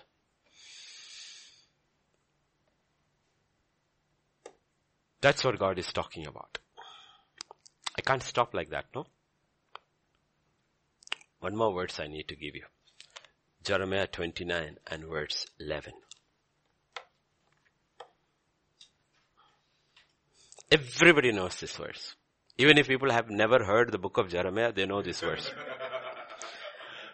Even if they have never read Jeremiah 29, they know this verse. Can we have 11 and 12? For I know the thoughts that I think toward you, says the Lord, thoughts of peace and not of evil, to give you a future and a hope. Right? Future and a hope. The whole book of Jeremiah is a depressing book. Depressing book. Judgment is already set. And this poor prophet has to go cry, get beaten up, go cry, beaten up, go cry, beaten up, go cry. And he's got no hope himself because he's not allowed to marry. He's not allowed to enjoy. Yet he is not allowed to change his message. It is shut like fire in his bones. It's the most discouraging, depressing book, dark book in the Bible. In the middle of it is one of the most well-known passages. Verse 11. Most well-known passage. In the middle of it, you know what God is telling Israel? The thoughts that I have for you, are thoughts of peace and not of evil, to give you a future and a hope. And lying there in that dark pit, and thinking all my dreams have gone, everything has gone, I am finished, I'll never see my father again, and all these thoughts are going on. God still had the same plan for him. And that is the thoughts that I have towards you are thoughts of peace and not evil. Of good, a future and a hope. And he's shut the whole world into a pit. And he's still telling his children, you know what? The thoughts I have when you are thinking, because people are not worried about the epidemic. See, it's not like, see, we are all cool. We are practically almost totally untouched by the epidemic.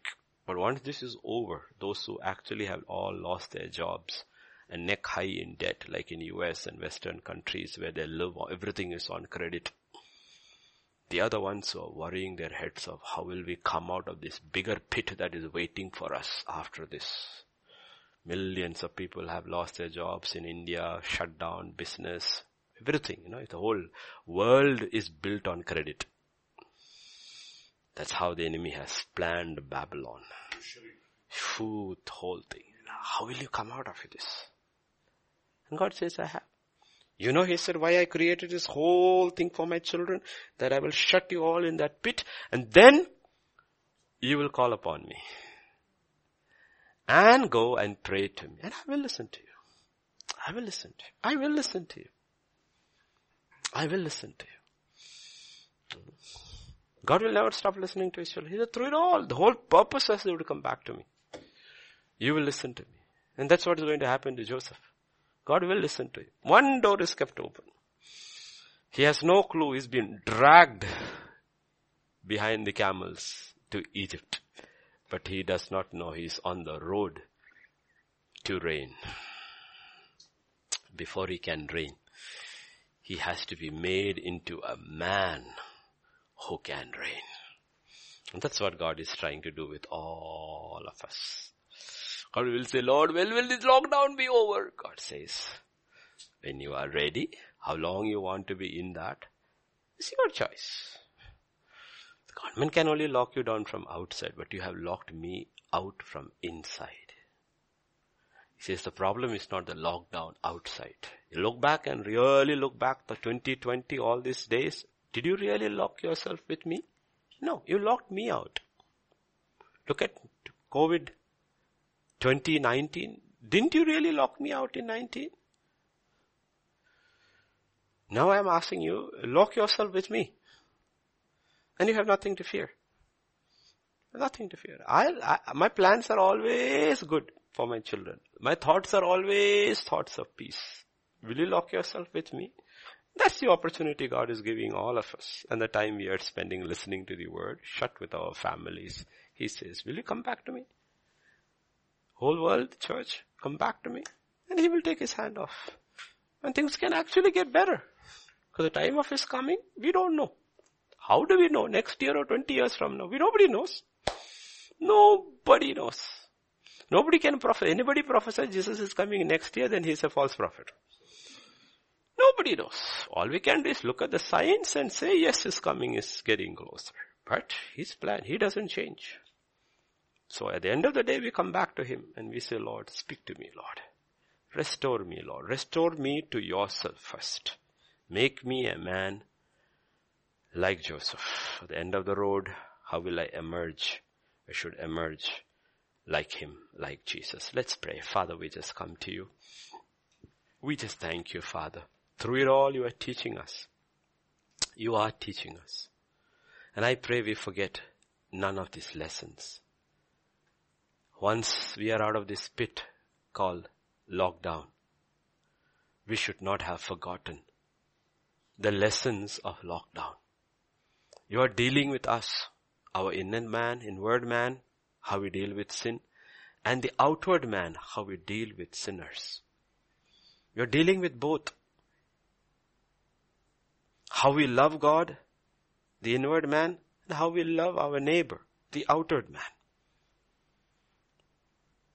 And I pray, Father, we will come out of this the way you want us to be, Lord.